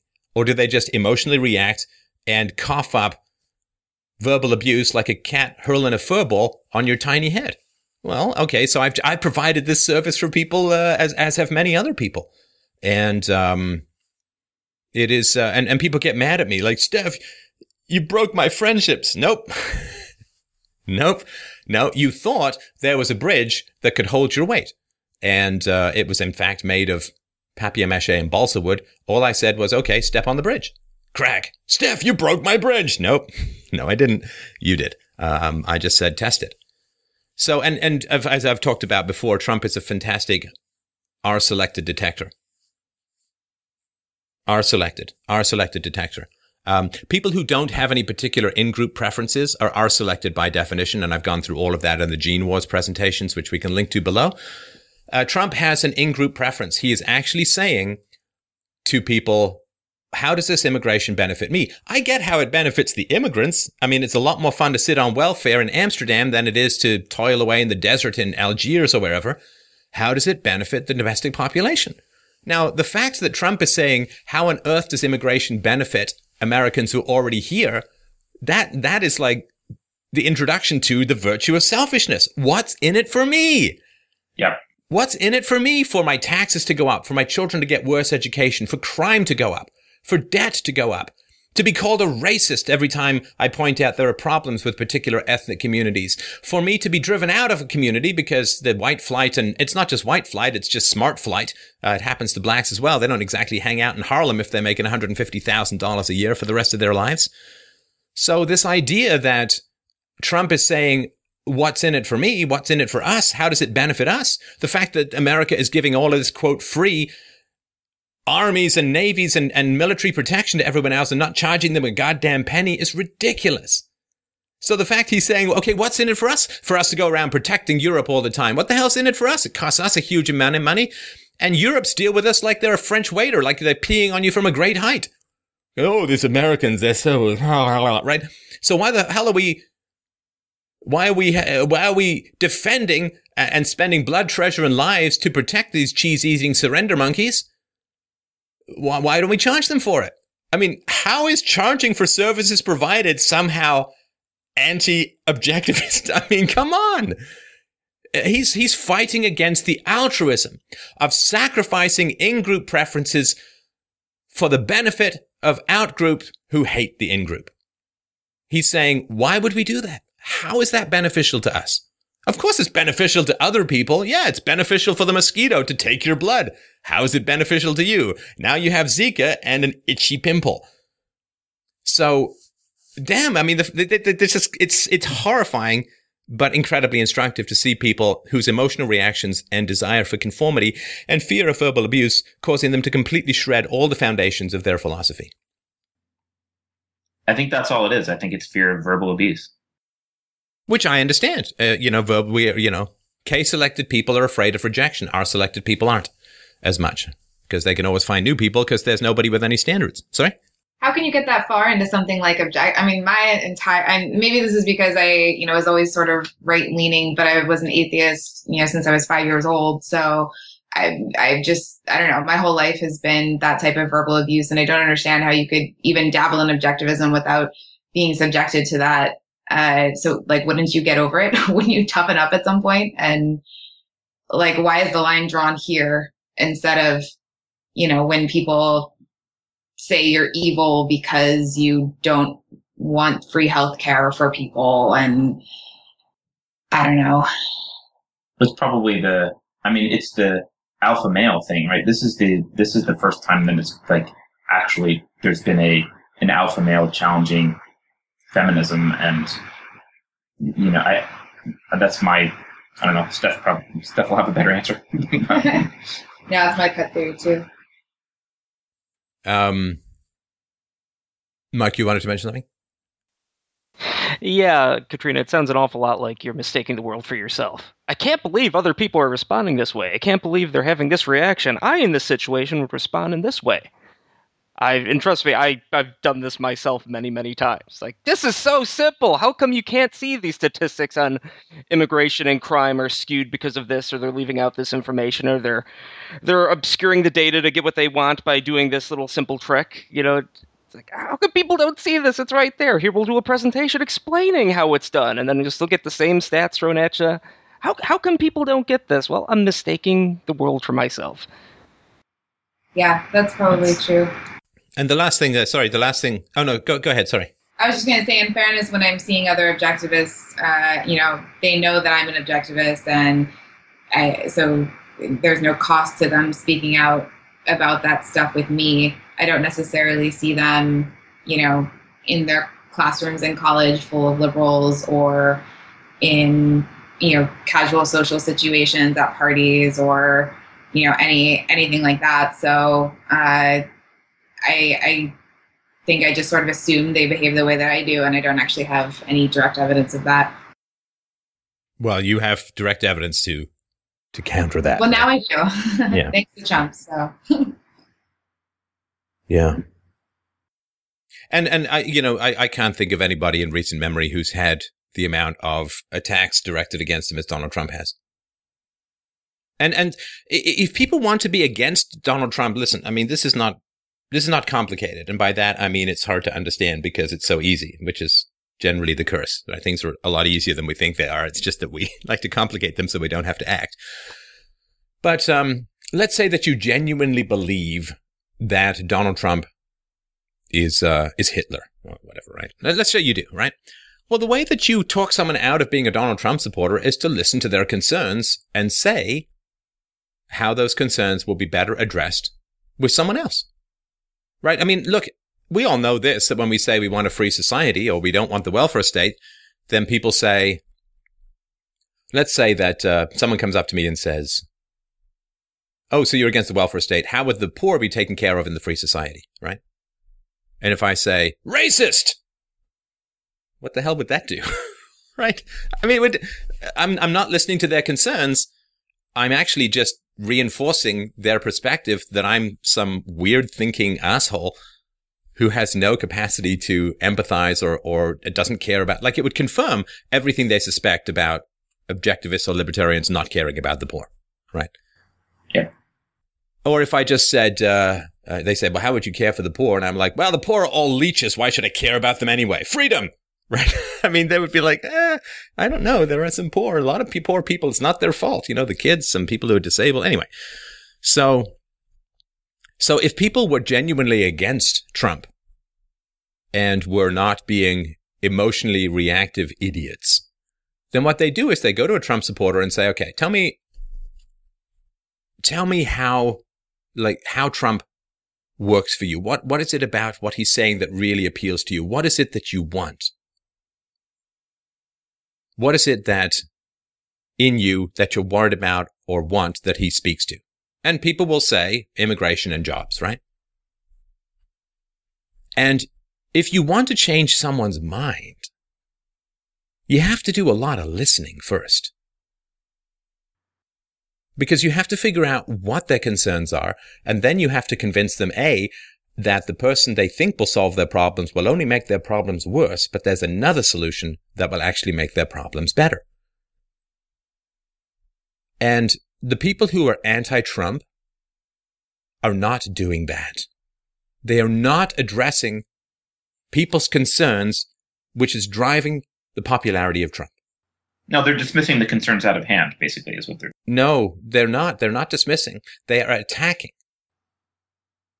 Oh, fair. Even worse. Yeah. Right? So, in other words, it is a verbally abusive relationship where somebody... Look, the American people have some pretty goddamn legitimate complaints at the moment. You know, a significant majority of Americans think that the country is going a very, very bad direction. The economy has never really recovered from 2008. The national debt is staggering. It took the length of America minus 8 years to get to 10 million, and it only took 8 years to get to near 20 million. 20 trillion.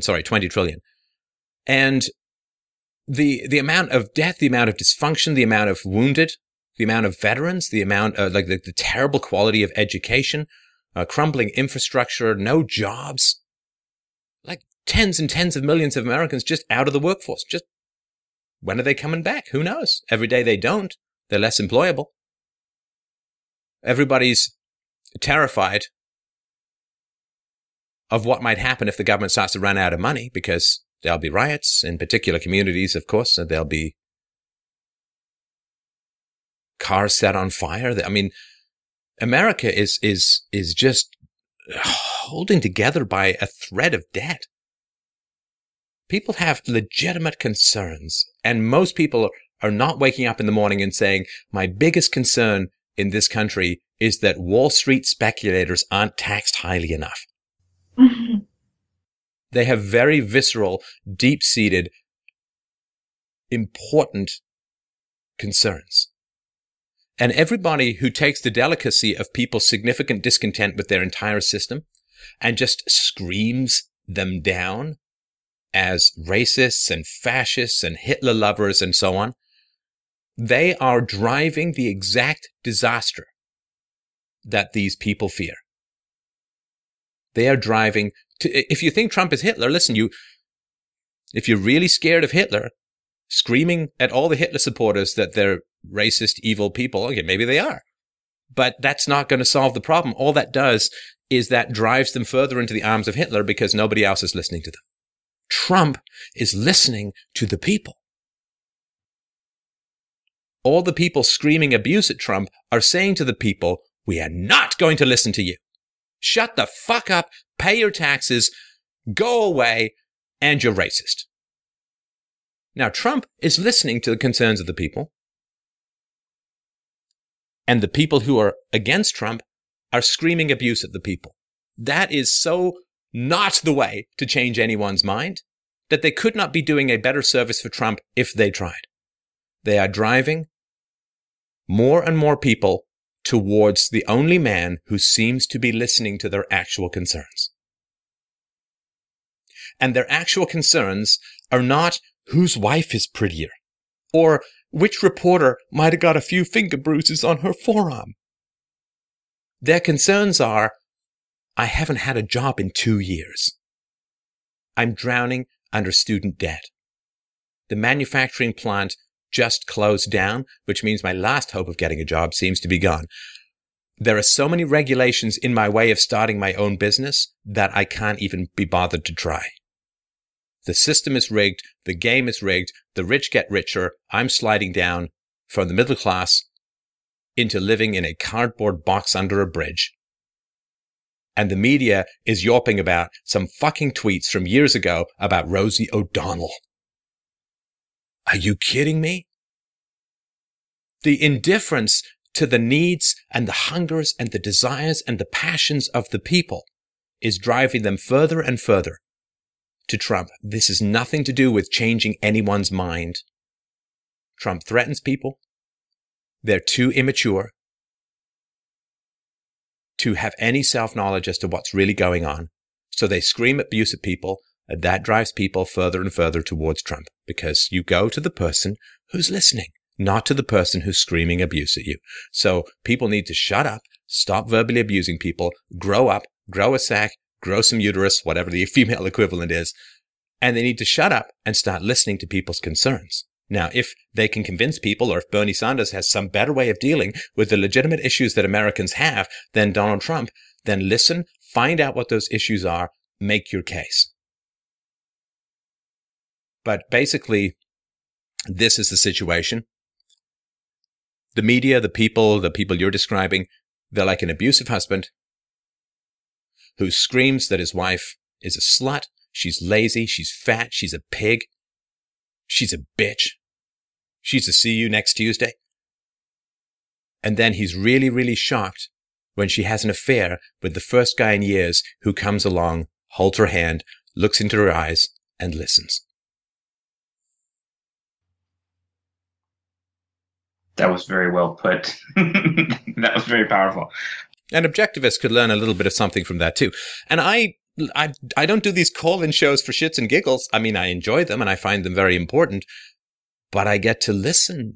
Who else out there, at least in this sphere of media, who else out there gets as much feedback from people about what matters to them as I do? Yep. I mean, we just added this third show because it's months to get on this show and people have urgent issues. So now I might be doing 9 or 10 or 11 or 12 hours of call-in shows a week because I want to know what's important to people. And I don't know. I mean, you sit there behind a desk staring at a camera, not talking to average people. You get your celebrities to come on, or your talking head robots, your think tank unthinkers. But I actually talk to people. And Donald Trump is listening to the people. And that's why the people, and that's why 15,000 people show up to see Donald Trump. 4 to Rubio, of whom 3 are delivering water bottles, and a couple of hundred for Cruz, because those people are not listening. They're just lecturing. Right. Right. And most radio shows will have a 2-minute conversation, right? What are we talking for? Hour? 40? It's like an hour and 45 minutes. Hour 42. Carter thought this was going to be a short call. Yeah, I was like, oh, he's going to, it'll be quick. He'll just answer it and we'll move on. And I don't think we've had a wasted syllable in this call. No, it's been delightful. It's been a great conversation. And very helpful. Yeah. And I mean, from your side, I mean, it makes a lot of sense because you are learning, you're understanding your customers basically and figuring out how best to affect the change that we all want you to affect. So. Yeah, I can tell the truth about just about anything, but I want to tell the truth about what's important to the listeners. And it's a balance. I need to figure out what I need to talk about that's going to help them in the future, which can be annoying to people who just want to talk about issues in the now. And I also have to talk about history, the degree to which it shapes perceptions in the future, and the perceptions in the present and direction of the future. And I also have to talk about immediate concerns that people have. And it's quite a balancing act, of which, we're constantly stumbling back and forth. But it is a very delicate process to go through. And, we put out stuff. I know for sure it's going to upset people. The GMO stuff we put out, 9/11 stuff that we put out, and definitely the parenting, spanking stuff is very disconcerting to a lot of people because it's saying, take the wheel off the air and put it on the ground and enact the non-aggression principle in the only sphere you have control over, which is your own direct life. And saying to people, listen, you need to live for your values, and being around people who directly oppose your virtues is not a recipe for integrity. And it's really challenging for people because it's a lot easier to listen and talk and make speeches and read books and not do anything foundationally to change your life. But if philosophy is not lived, it is a lie. So anyway, I got to move on to the next caller. Thank you guys so much for bringing this topic up. And I really appreciate the conversation. We loved it. Thank you so much, Stefan. And count us in for people who wouldn't want to hear more peaceful parenting, even though it's not as popular when you talk about it. But great stuff. Thank you. Thanks. Hey, sometimes you harvest and sometimes you plant. And the peaceful parenting is the planting side. All right. All right, well, up next is Fred. Fred wrote in and said, on a recent show, in the context of the migrant crisis, you expressed that you were on the fence about whether Europe, quote unquote, deserves to be saved. First, you should know that most Europeans that still have a spine have a distinct dislike for the generalizations that involve all of Europe, since that covers everything from the lazy and the corrupt Greece to the hardworking and innovative Switzerland, and arguably a good chunk of Turkey and Russia. And while the US government gives a decent helping of freedom to its own citizens, you could well argue that the people of Switzerland or Poland are in many ways more free. And said nations are not involved in the wholesale murder and suppression of freedom in countries like Iraq and Afghanistan. So can you honestly say that the US deserves to be saved more than we do?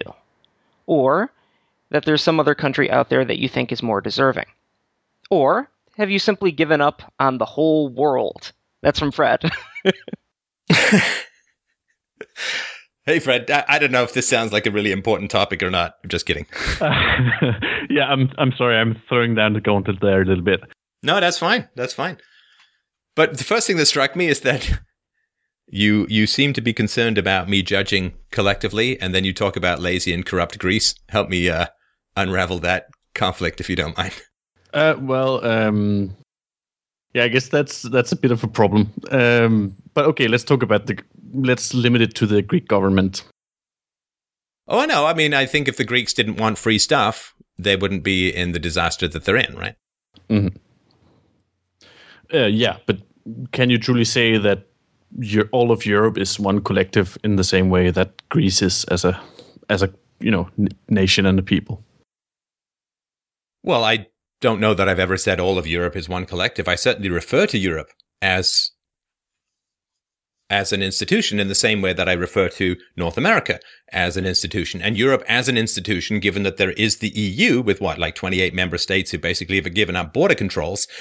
There is, if Europe is starting to define itself collectively, common currency and common immigration and border control or lack of border controls, it's not that unrealistic. And this, to contrast Europe to some place like North Africa, right, which is not that far from Greece and from Italy, is important, right? Like if you talk about North America, you're talking about a European, largely Protestant-based civilization. And if you're talking about South or Central America, you're talking about a mestizo, largely Catholic, and other religion style of a civilization. So yeah, you can make some generalizations as a whole, but certainly I wouldn't want to say that all European countries are the same. I mean, I get that, but the degree to which Europe has surrendered to a collective is the degree to which it's not completely unjust to refer to them in collective terms. Well, but have they? You see, like, I think maybe if you only read the headline news, I can see the perspective. But if there's growing movements in all sorts of countries with huge EU skepticism. Many countries haven't had even a 50% majority for that were pro-EU in decades.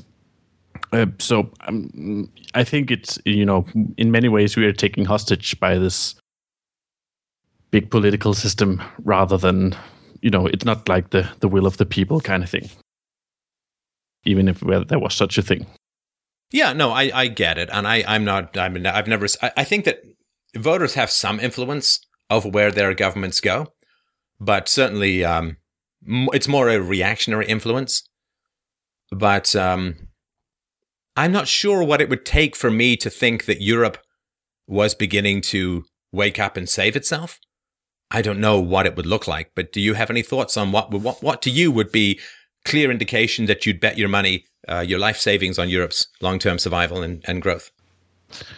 Well, at least I'm looking positively at the trends from like Austria, for example, where the immigrant skeptic, Eurosceptic party has like 34% of the vote, or in Denmark with 25%, or even Sweden with 18%. And it's certainly not a majority, but it's getting to the point where the politicians are finding it harder and harder to ignore.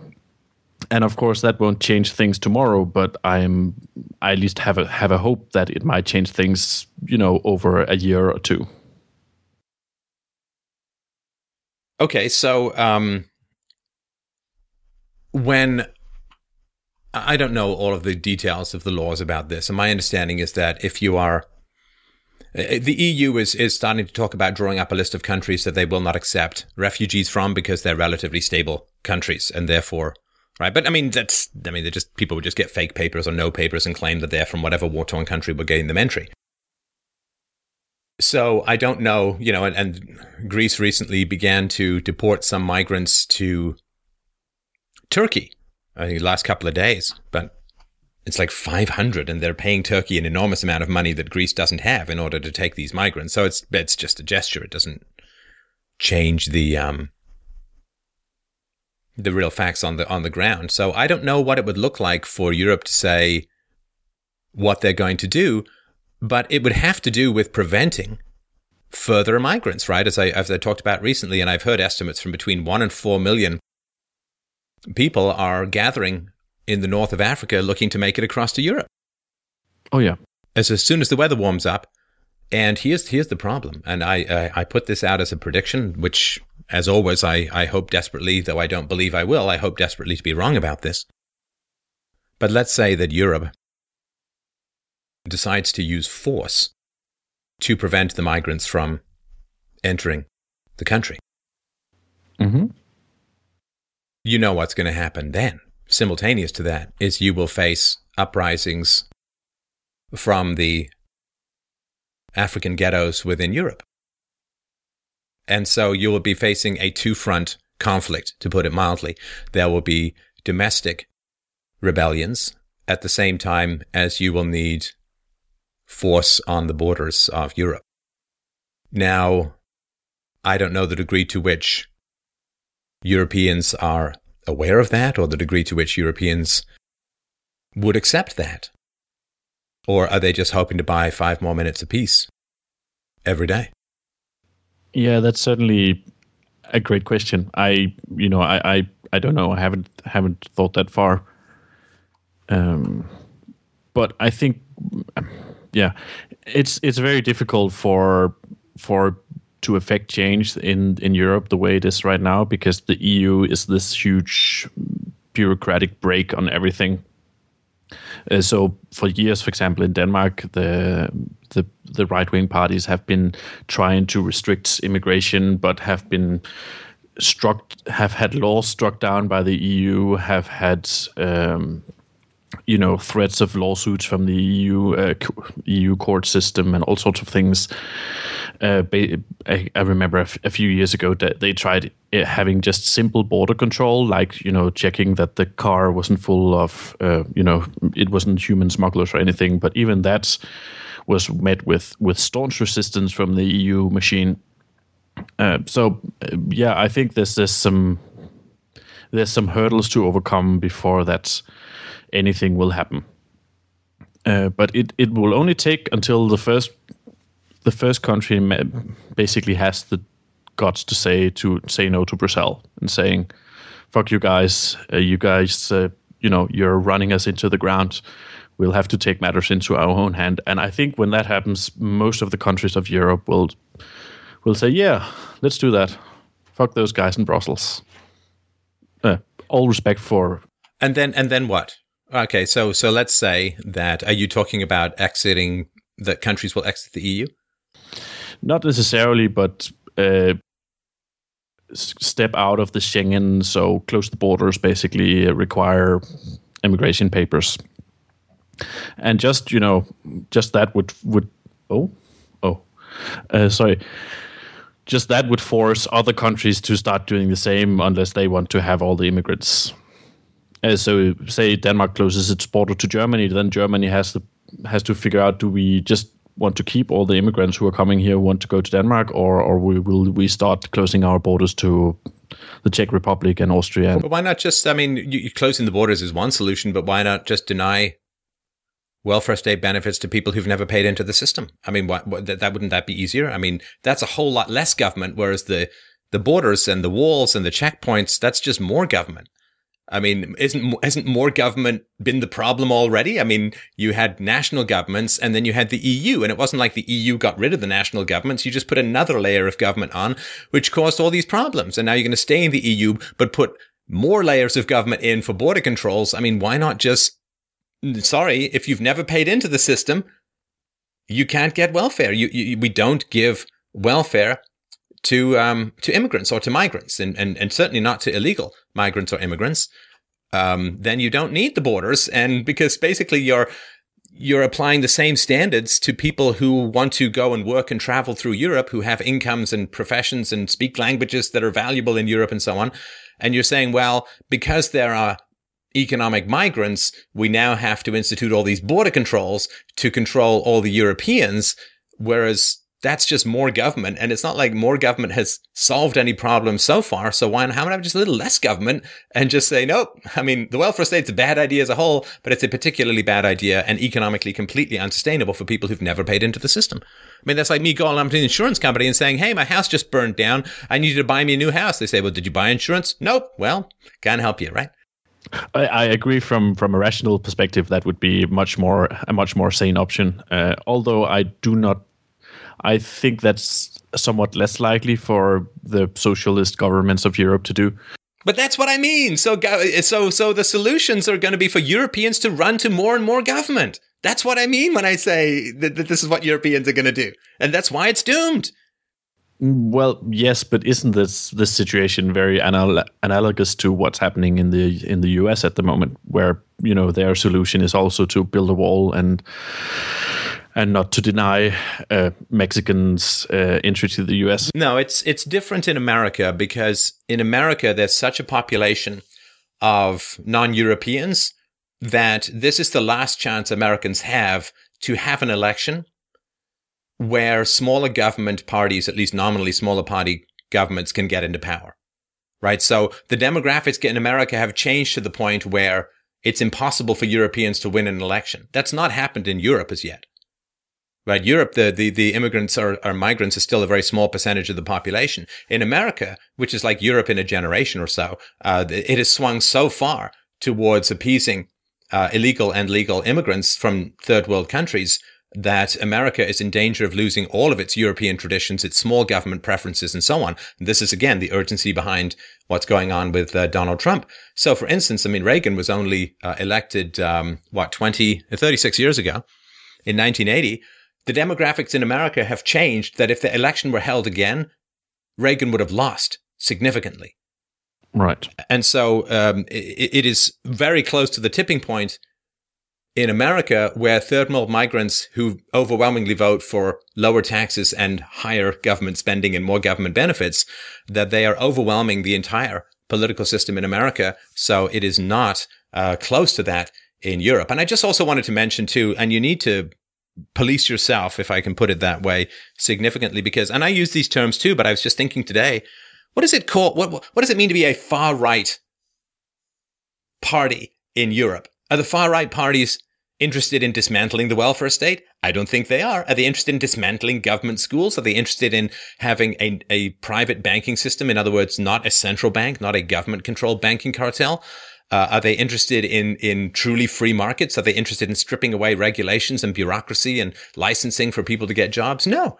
They're basically the exact same as socialist parties, but with border controls. That's what's called the far right. So apparently it's far right now to be a complete socialist with a customs agent. That's what far right has become, and it's completely ridiculous. But that's not your fault. I just sort of wanted to point that out. No, I agree. Certainly. I don't know what to say. So if Europe goes for more government, maybe it's a short-term solution. I don't know. In America, maybe the wall is a short-term solution. I don't know. I certainly know that if nothing is done, America is done. Right? If nothing changes, America changes for the worst forever. Mm. And so in Europe, if the argument is let me rephrase this.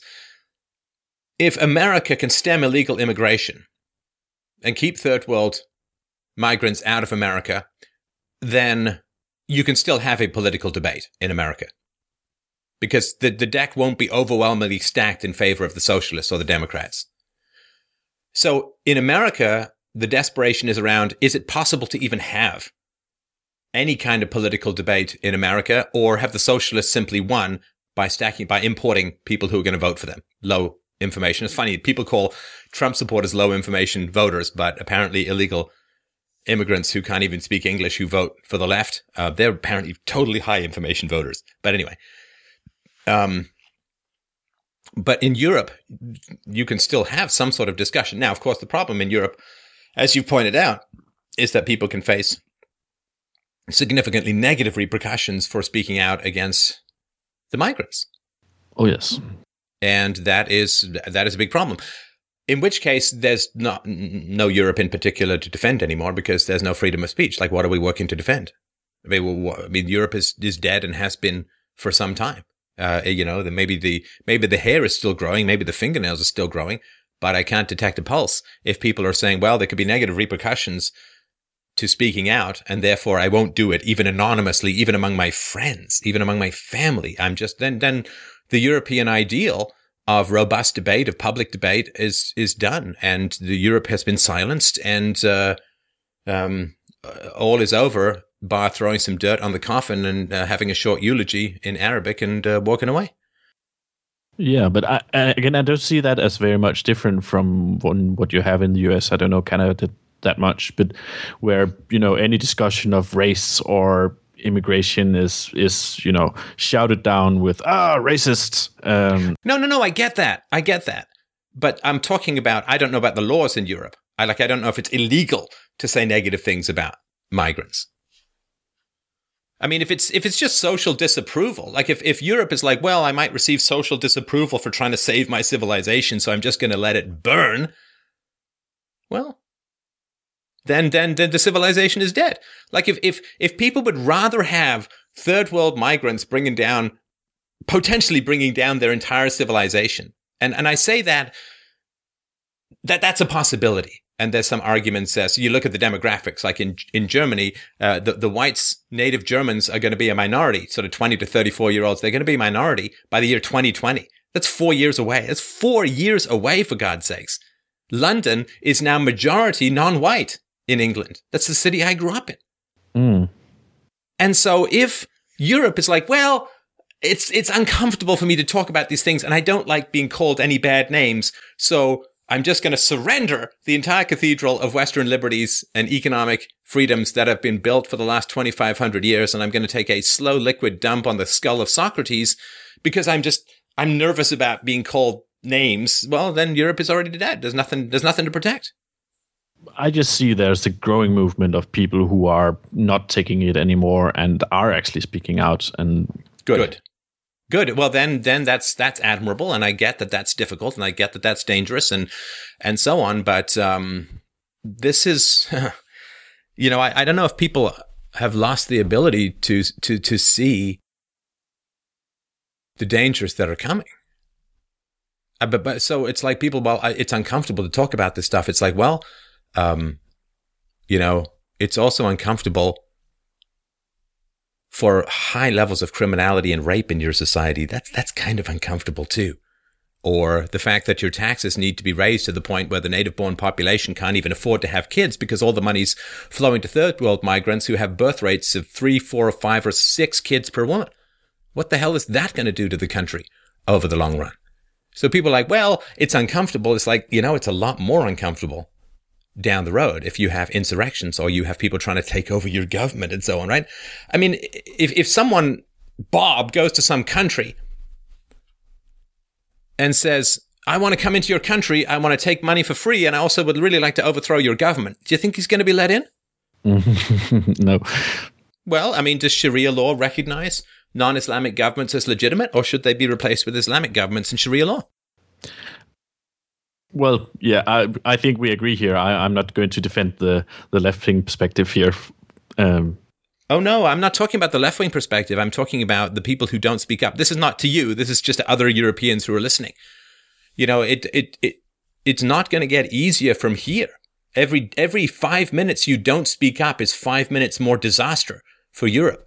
It's not going to be easier tomorrow. It's not going to be easier next month. And it's sure as hell is not going to be easier in the summer when you've got millions of people paddling across the Mediterranean trying to get into Europe. Now is the time to speak, not 5 minutes from now, not tomorrow, not later. Get a dinner party, get people over, bore them with facts, show them graphs, give them information. For God's sakes, it's not going to be any easier later on. This idea that, I'll quit smoking when I'm 90. You won't be alive when you're 90 if you keep smoking. It's not going to get easier. It has to be done now. And it's not happening yet. And it's not happening in the kind of size and speed and power and integrity and energy which is necessary. And by the time it shows up in people's faces, it will be too late. And this is the urgency that the Europeans don't get at the moment. This is the urgency, at least, that Americans are getting, which is, again, why Donald Trump. But this is not the urgency that Europeans are feeling, and they need to. Yeah, I think you're overstating it a little bit there. If there's like as many as 34% of the vote in Austria who are supporting a party who wants to do something serious about this, that is similar numbers to what Trump is getting on the polls. But on the whole, yes, I agree. We need to, 34% isn't enough. Oh no, and I'm sorry. I really apologize for interrupting, but this is such an important point. And again, maybe you get it, but I got to get it out to the other people. So I'm sorry about that, Fred. But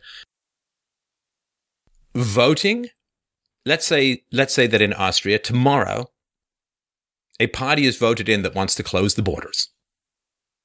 That is only the beginning of solving the problem, and the problem is going to get a lot worse before it gets better. Oh yeah. Right. So it's not just, if I can convince people in these voting and they get the, no, because if people want to close the borders, they're going to face a huge amount of abuse. They're going to face a huge amount of internal insurrections, right? All the European countries, as far as I know, and with some exceptions, of course, have significant Black or Islamic or North African ghettos. Mm-hmm. And those people are waiting for their friends and family and their reinforcements to arrive. Right. They went there with the goal that millions more Muslims were going to go there. Now, if that's cut off, then there's not that much reason for them to be there. I mean, obviously they're going to stay and they're going to enjoy the welfare state, but, life gets kind of boring when you don't have a job and you can't get married and, right? I mean, it's not great. And so let's say you cut off the borders. That doesn't solve the problem. First of all, these people are still having babies way outside the rates of the domestic population. And there may very well be insurrections or rebellions or riots. And what's going to happen then? So the idea, I'll convince people to vote for this party that's going to close the border. Let's say that's just the beginning of trying to solve the problem. And so people need to have the information that they need in order to be able to stomach what comes next. Yeah, that's certainly true. And I didn't mean it to imply that these 34% or 50% voters who close the borders would solve the problem. But it's at least to me, it serves as an indicator that there are at least some people who are willing to question the party line that immigration is good and multiculturalism is great, and there are people are starting to have serious doubts about whether the politicians are telling them the truth about this. Right, and all that needs to happen is people's doubts need to accelerate as much as the migration is accelerating. Because the leaders don't care if you have doubts. I mean, if they want to destroy your country, and I don't want to get into the whole reasons as to why to this. But having doubts is fine as long as they can get enough people in to destroy the country. Then it's like having doubts later. Who cares, right? I mean, it's too late. Right. So this is why, I've been strongly urging for people, if you've got the truth, you need to put your relationships to the test. You need to push people despite their discomfort, despite, there's a phenomenon called an intervention, which you've probably heard of, which is if you have somebody who is addicted to sex or drugs or alcohol or something, some self-destructive, right? Or a terrible relationship, an abusive relationship. If this person is spiraling into self-destruction, they're going to drag you down with them. And so what you need to do is you need to get everyone together. You need to get them around in a circle. And you need to tell them what they're doing, how it's hurting you, what they need to do to change, and you need to get them help. And you need to get them to commit to change. And the flip side of that is if they don't, you're cutting them off. Right.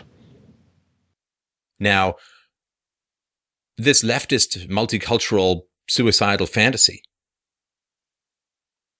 is far more dangerous than one individual's drug addiction. Sure it is. And so people in Europe need to start staging interventions with these deluded leftists. And they need to say what you're doing is destroying the entire culture and the futures of my children. An individual drug addict can't take down the entirety of Western civilization, so to speak. And so people need to start having these interventions and having these facts and saying, look, you are with the truth and you are with the facts, or you are against all that I hold dear in civilization. And I am cutting you off if you continue to work to promote an agenda that will destroy everything I hold dear. Right.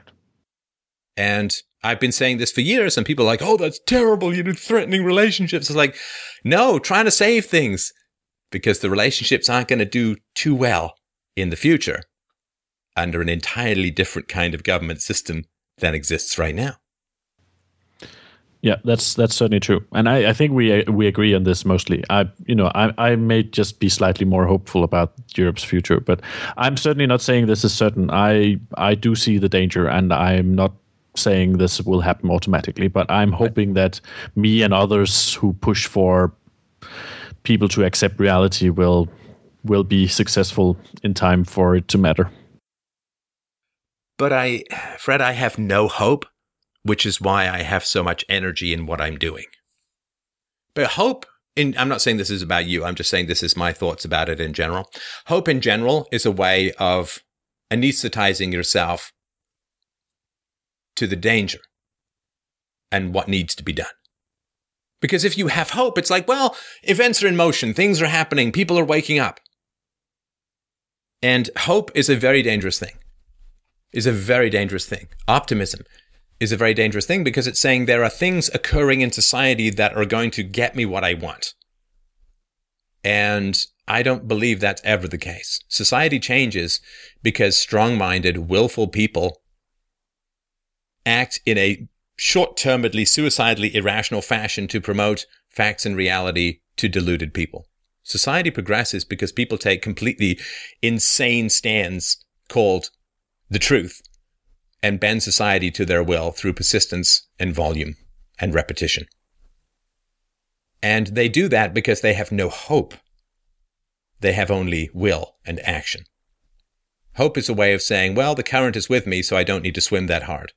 But the reality is that the current is against you, and you have no hope of achieving it unless you cast aside hope and substitute will, work, effort, strength, courage. Because hope is a way of saying you need less than your maximum effort to get something done. And I don't believe in it. I don't believe in it. I think that the world is going to go where strong-willed people want it to go. And so far, 60-odd countries have gone to Islam because they really want it so. They didn't hope that Islam was going to spread. They made it spread. They didn't have hope. They had action. Yeah, that's a really good point. That's very much against like the Protestants. Oh, let's, God will help us. But there's no, if he's going to, well, we shouldn't probably put our too much hope in that because he didn't help all the other 48 countries or however many you said it was. All right. So I do not have optimism. I do not have hope, but I will certainly do everything I can to continue to get the truth out. And after that, it's up to every individual European to make a choice about how they spend the next 10 minutes. And that will determine the future of their civilization. Your civilization. My civilization. That's where my roots are. Yeah, definitely. All right. Well, thanks, Fred. A great call. I'm going to move on to the next caller, but I really appreciate the chat. All right. Thanks. Thank you. All right, well, up next is Deepak. Deepak wrote in and said, after the immigration crisis in Europe, what do you think will be the future of dating within the continent? How will it affect native European males, and how will it impact minorities when it comes to dating European women? After the rise in the sexual assault incidents from a few bad migrants, do European women's attitudes towards migrants change, or do they just not care? Are they happy with a lot of the options they will have in the long run? That is from Deepak. Well, hello. Nice to chat with you. Yeah, hello. Yeah. So I'm a fan of yours. I'm following you since September when I was. I'm German, but I'm immigrant from India actually. So I came here 2006, and I worked in IT as an IT consultant, and since 2 years I'm working as a dating coach. And a dating coach. Yeah, yeah. I have a YouTube channel also. And do you want to mention what it is? It is Vain Dating Lifestyle.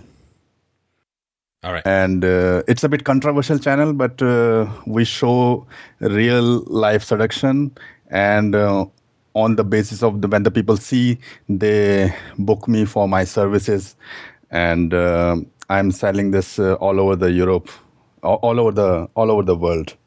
So since I'm also like immigrant, so I was last year. It started in September. This immigration. Angela Merkel said that they are importing the immigrants, and like I was a bit. I was what I can say, like. I am for immigrants. Because I'm immigrant, but I was. It was too much. Like I already. There was a German form actually, and I wrote the consequences that can happen. So they actually banned me. This was German form on Facebook. They banned me because I was telling that this can happen in future, and I already predicted that something like that happened, and it happened. So like this. Rapes and all this because it was like assimilation of like a totally different culture in European culture.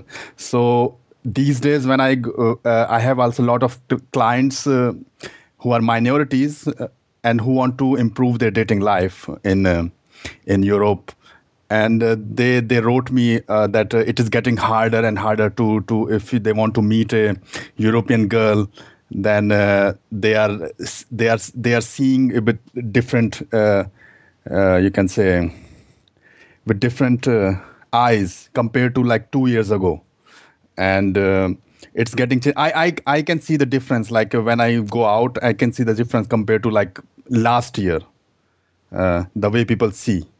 I don't know what you mean. You mean that the European women are skeptical of the sexual market value of the migrants? Yeah, like what we teach is like meeting a woman, like a complete strange woman on the street, and starting the conversation and taking her number, or like after that meeting her and on a date and then having a relationship. So this thing what we teach. And these are my clients that they want to learn. So they try this thing on the street in Europe, in Germany, and they see it is getting harder and harder for minorities. Yeah. At the same time, I have like fans from Denmark, from Germany, from Sweden. They're like native whites. They also wrote me this problem. They said like it is getting harder for them also, and. Like because of it is too much of options they are seeing right now. The women are seeing too much of option, and their women are. It is getting tougher for the whites also to get the woman. So Wait, this is it's getting tougher for white men to date white women. Is that right? Yeah, like I have like there was a guy from Sweden and some people, and they told me that. It is not easy to date like Swedish women because now. Wait, a white Swedish guy is going to an Indian guy to figure out how to date white women? Yeah, exactly. Okay. Yeah. That may be one of his problems, but that's neither here nor there. Actually, I have clients like the thing is like I have clients like white clients also and minorities also, and I do deal with them in a different way. Like white clients are I'm dealing that they are very much this R selection and K selection I learned from your channel.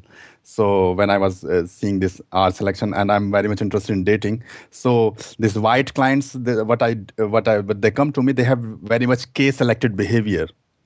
So I teach them, like I give them some R selected behavior, so they have like the combination of both.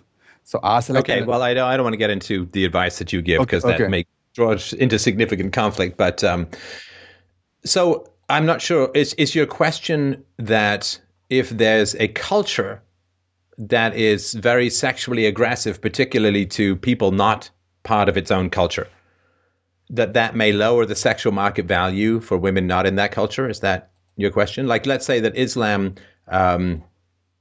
is more concerned with the protection of the virtue of Islamic women than non-Islamic women. Are you saying that will have a negative impact on the sexual market value of Muslim men to non-Muslim women? Yeah, something like that. Like minorities, like like if there are too much of migrants here in Europe, and these kind of like women are a bit defensive, and you can say sexual market value will decrease, or what can be done to if a minority wants to. Sorry, I mean decrease from what? I mean, again, maybe I'm misunderstanding, but let's just say that there's a guy named Ahmed. Yeah. And he's from Somalia. Yeah. And he doesn't speak German. And he doesn't have a job. Yeah. What possible sexual market value would he have for a white German woman? Again, maybe I'm missing something obvious here, and maybe you're the expert in this. I don't know what. I mean, they don't speak the same language. He doesn't have a job. They don't have any shared values. They don't have any common cultural history. They have different religions or opposing religions. I mean, what possible sexual market value could he have? Like that's a different thing. Like he has no sexual market value. But for example, if a migrant who is integrated in the system, for example, for 3 years he's having a job, and he want to date a European woman, or for example who is in Europe for like 5 years. So if a guy who is in Europe for 5 years, and a minority who just came here, immigrant, so they both look like same. I look like a minority, for example. I'm German. I'm here for 10 years. So like. If I'm talking to a if I'm talking to a like European woman on the street, then it is getting tougher compared to like 1 year ago when it was that there was not migrant crisis. So all right, so hang on a sec. Now this is from a site called jihadwatch.org. So I've not verified this, and I'm not even sure how I could. But this is an article by a fellow named Robert Spencer that was published January 17th, 2016. And according to a female Al-Azhar prof, Allah allows Muslims to rape non-Muslim women. The seizure of infidel girls and their use as sex slaves is sanctioned in the Quran. According to Islamic law, Muslim men can take captives of the right hand. The Quran says, O Prophet, lo, we have made lawful unto thee thy wives unto whom thou hast paid their dowries, and those whom thy right hand possesses of those whom Allah hath given thee as spoils of war.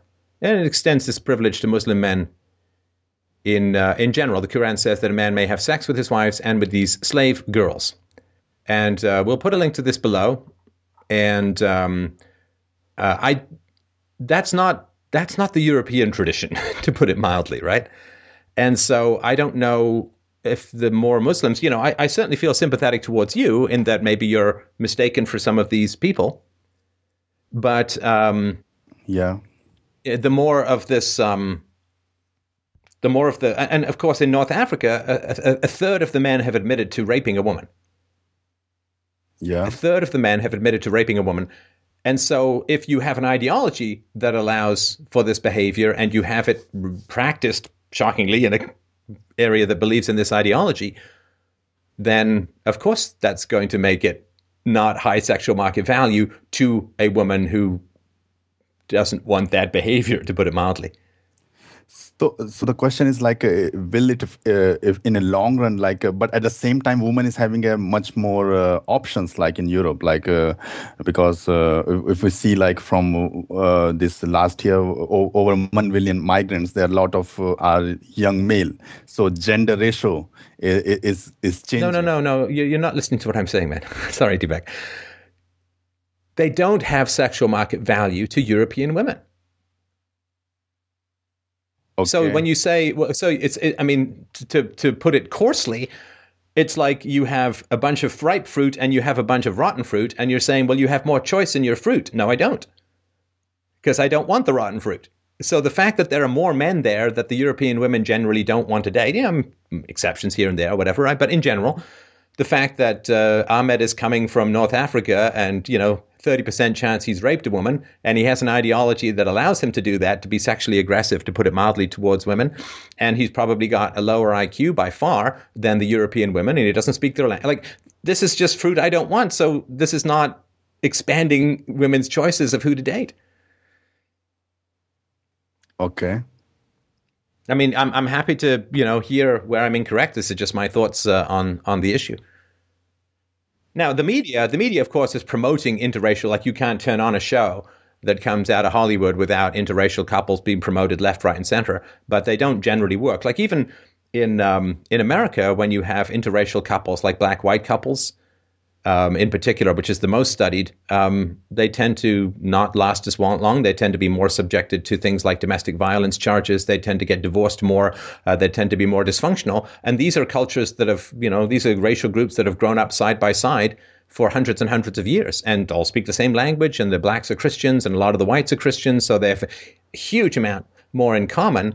And the relationships are still hugely problematic relative to other kinds of relationships. So I don't see how it fits. So the thing is, like, I have clients I get the people, minorities who want to date European women. So what is your own thought on that? Like, what you will like raising sexual market value, or I mean, they are the clients I get. They are not like refugees. They are, but they are still minorities. So, for example, Indian guy like me, who is having. But sorry, why do they want to date European women? Because they feel attracted towards European women. Like that's why. But it's their sexual preference. They're not attracted to women of their own race and culture? No, like if they don't,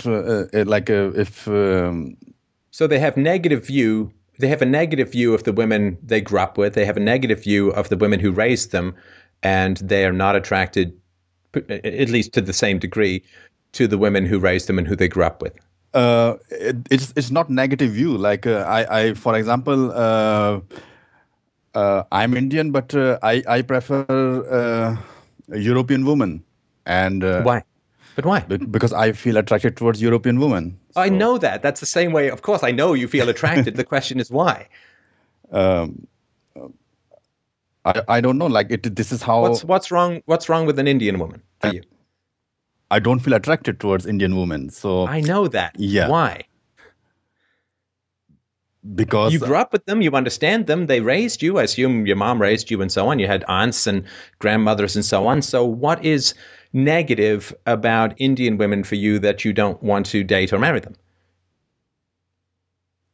How I cannot answer, like, because I am for example, it's the same like some women attracted towards Asian guy, or it's very rare, but some European women attracted towards black guy. Wait, so you want to talk about how to date people, but you don't even know why you're attracted to who you're attracted to?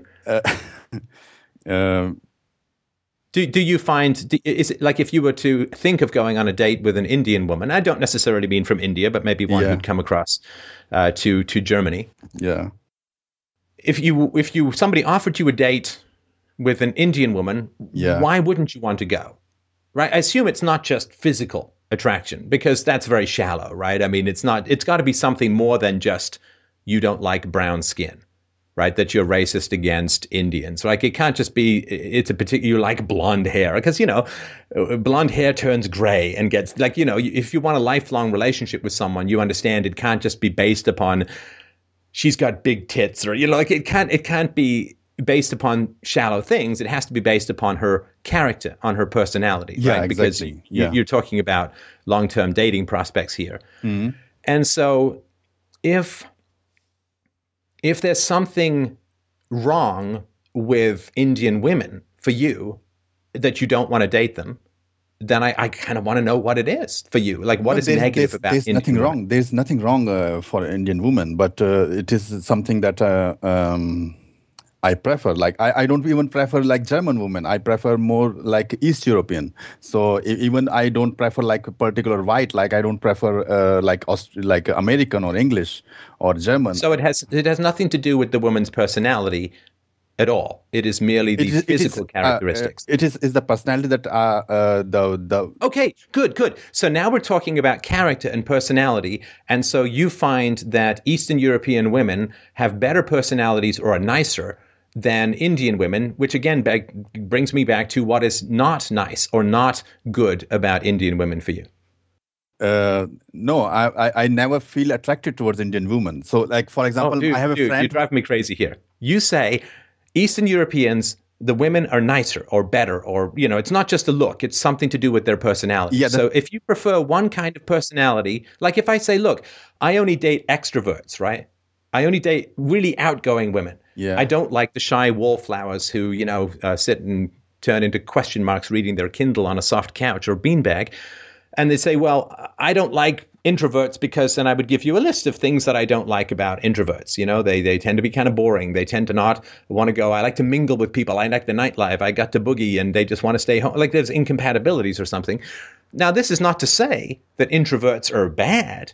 It's just mean that they're not suitable for me based upon personality characteristics. So if you're talking about mere physical characteristics, like she could be Satan but with blonde hair and I'd still want to bang her, that's one thing. But if you're talking about personality characteristics, like Eastern European women are whatever, like a lot of Western women like Eastern European women because they've not been poisoned by generations of feminism. So there would be particular characteristics around Eastern women. But so then my question would be, if you like Eastern women for their personality, then there must be something that you don't like as much about the personality of Indian women, and that's what I want to know about. Yeah, the thing is like they're both things. Like, I need to be like physically like she need to be. I should find her physically attractive, and then the character should also like what kind of character I am looking for. So with I have dated a lot of German women. I have dated a lot of Eastern women, and what I have seen, like right now I'm talking about with Eastern women, they are good looking. At the same time, they are not having this feminism, so they are more feminine. So that's why that they listen to me what I'm saying and all. So and it is very easy easy for me to have a relationship with them. And when talking about like Indian women, so I don't find them attractive. So like we are not talking about first if the physical attractiveness is there, then we talk about character. So we are not reaching the character with Indian women. They must be having good character, but if I'm not finding them, if I'm preferring physically attractive the European woman, then I will first go for them and then look for the woman who is having the good character or personality. So what is it that you find unattractive about Indian women? Is it the brown skin? Is it the brown eyes? Is it the black hair? What is it that you find unattractive about Indian women? I don't find them. I don't find them like for me. There are a lot of people who find them attractive, but I don't find them that physically attractive for me. Okay, I'm sorry, man. If yeah. you keep repeating yourself, if you don't want to answer the question, just tell me you don't want to answer the question. But not answering the question while pretending to is getting kind of annoying. There's something you find unattractive about Indian women, and since Indian women are differentiated from European women by particular physical characteristics, color of skin, color of eyes, texture of hair, certain body types, and so on, if you don't want to say why you're physically unattracted to Indian women, I guess that's okay. I think it's not particularly honest of you, since you want to talk about sexual market value, but don't just keep repeating that you're not attracted to them, because you've established that about 20 minutes ago. You've got to tell me what it is that you don't like about them. It's okay. I have already told you that I cannot answer it. Okay. So what you're saying is there are physical characteristics that you find physically unattractive. Sorry to repeat myself. There are characteristics about Indian women, Deepak, that you find physically unattractive that you share. Right? So let's say you say, I don't like brown skin. Well, you have brown skin because you're Indian, right? Mm-hmm. If you say, well, I don't like black hair or dark hair, you have dark hair because you're Indian. I don't like brown eyes. Well, you have brown eyes. So whatever you say you don't like about Indian women, you're also saying you don't like about yourself. Is that not fair to say? So the thing is, I will not say I don't like something in them. I just don't find. I prefer I have to repeat it. I prefer the European woman. No, I get that. Okay, so I don't want to repeat the same thing. My sister is also Indian. My sister, my mother, my parents are all Indian. So I know how biology works. I get that they're all Indian. Yeah. So even if you say, well, I'm not attracted to that, then you're saying that there are things that are not attractive about you. I mean, again, this is universalization. Also, I'm a little confused that if you say that you like Eastern European women because they're not tainted by, man-hating feminism or whatever. Yeah. You find that a lot of Indian women are tainted by this man-hating feminism? I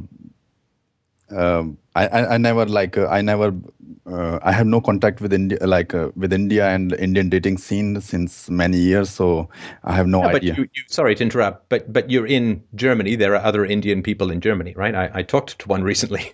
Yeah, but I have not too much contact with Indian women in Germany. I have Indian clients, but male clients. Okay, So then what you're telling me is it's not about personality, it's just about looks. Because you say, well, I like Eastern European women because they're more feminine. But then you say, I like them more than Indian women because they're more feminine than Indian women. But then you say, well, I don't really have any contact with Indian women. So you don't know the degree to which Indian women in Germany may or may not be feminine. But I live in India since for my 26 years. So I do know Indian women. So for 26 years I live there. So I'm here since 10 years. So I do have contact with Indian women. Oh, so the Indian women in India, are they more or less feminine than Eastern European women? At that time, I was very I was very bad. I have no idea. At that time, I was more focused on career, and I was not very good with this. I was not able to get a date to attract any woman at that time in India. So I had no contact with women in India. I was seeing them, but I was not able to get them to date me and all. I was not, what you can say, I was not really good with women in India. Okay, no, I get that. Well, maybe then you can answer me this. I mean, what about your mother and your sister, or your aunts, or your cousins who are female? Yeah. Do you have any sense as to whether they are more or less feminine than Eastern European women? They are more. They are respecting the relation. But I will say in the femininity, it's the same. It's the same, but they are I will say it's the same.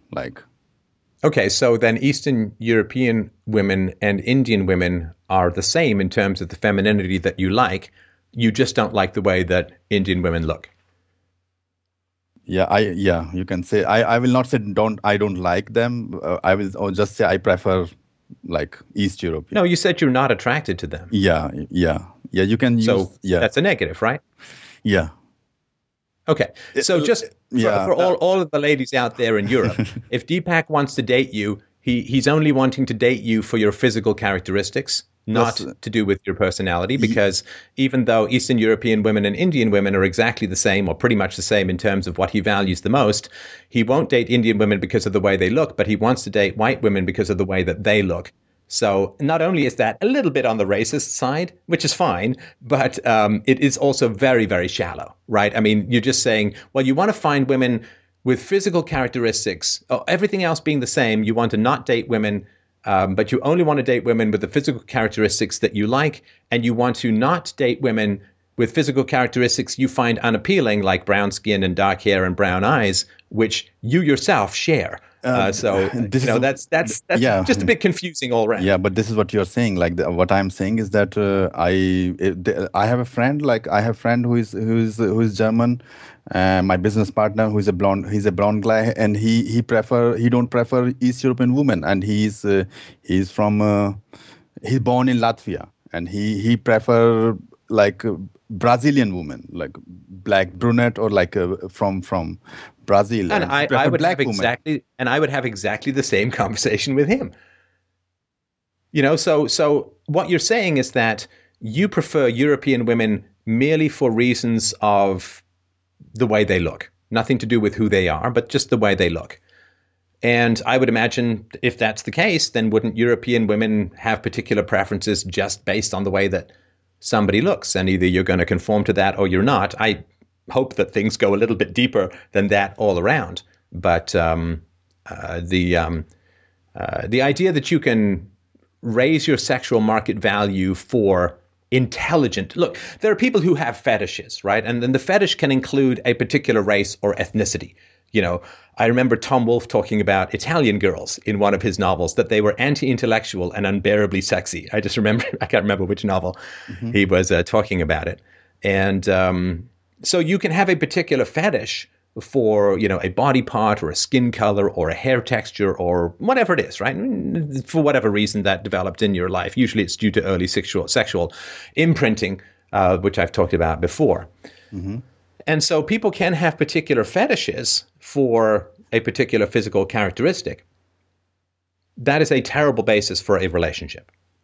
I mean, if you want to have a fling or just a mere short-term sexual horribly ending affair, usually, that's one thing. But in terms of a stable basis for how to raise children and how to, what would be the value? Again, all other things being equal, what would be the value of, do you have religion? What's your religion? I'm Hindu. You're Hindu. Okay. So let's say that some German Christian woman wants to date you, and let's say there's a German guy who's actually the thing is language. Let me finish. Same language, same background, same history, same culture, same religion, and so on. You have to add a lot more to the deal to be able to close that deal, right? Because those are the challenges. How is she going to integrate into Hinduism? Yeah, the thing is and how is she going to integrate into your family? Yeah. And does your family even speak German? Maybe there won't even be communication issues. And how is it going to be for her if she marries some European or German boy down the street? Then she marries into his family, right? Marriage is about the unity of two bloodlines. It's about the unity of two entire family sets. And if your family's over in India, and let's say she has 3 kids and wants to stay home and raise them, she's not going to get help from your parents because they're in India. And even if they do come over, they're going to have very different language and culture and history and religion and so on. So there's going to be a value clash. And it all gets very complicated and very messy very quickly, right? There's a show called The Mindy Project where this Indian girl meets and marries. I don't think she's even married, but she's shacking up and has a kid with this Italian guy. And her family doesn't exist. I mean, they're all over in India. There's no clashes about religion. It's a complete fantasy. That there's no cultural clashes, no language barriers, no problems. Her parents don't even exist. This is the fantasy that people have. But when you marry, if a European woman marries you, Deepak, she's marrying into your entire family. I can talk about myself. Like I will say like about what in my past what happened. Like when I came, so I had a relationship with a German girl, and then we had a kid. And she told me that I'm liberal with this religion thing and all. I'm not really too much like conservative with the religion. She told that it is better to have the child raised as a Christian, and so that he will be having no problem in the school, and as a Christian name. So I was agree with that, and he's raised as a Christian. He's not raised as a like Hindu. I'm not really, and she was also with me in India, and we didn't have any problem because she speak German, I speak German, and she speak also English, and my parents speak English, and we didn't have any problem. But they're not going to move to Germany to help raise kids, right? Like she's raising kids, yeah. So no, I mean, sorry. If you got married to a woman, look, raising kids takes a lot of resources, and if the mother-in-law or the father-in-law, for that matter, are not around, it's a challenge. It's just a negative. These are just basic sort of practical facts about the whole point of dating and sex, which is to have kids, right? But it can also happen in the same if she would be marrying having a German, and they are like living somewhere in another country, or they are living some other state where they have not have access to their. No, I get that, but it's more likely that the family, like you have an accent, right? So you came to Germany, and it's more. Just talking about from a woman's point of view, and so if she's going to be talking to you automatically in her unconscious, she's going to be processing that your family is probably not going to be available to help her raise the kids. I'm just telling you the facts of sexual market value, right? Which means that this is sort of a negative for the resources who are going to be available. A woman's sexuality is all designed to calculate the resources that the man can bring to bear on the problem of raising kids, right? That's the whole, the huge giant sucking sound of resources going into kids.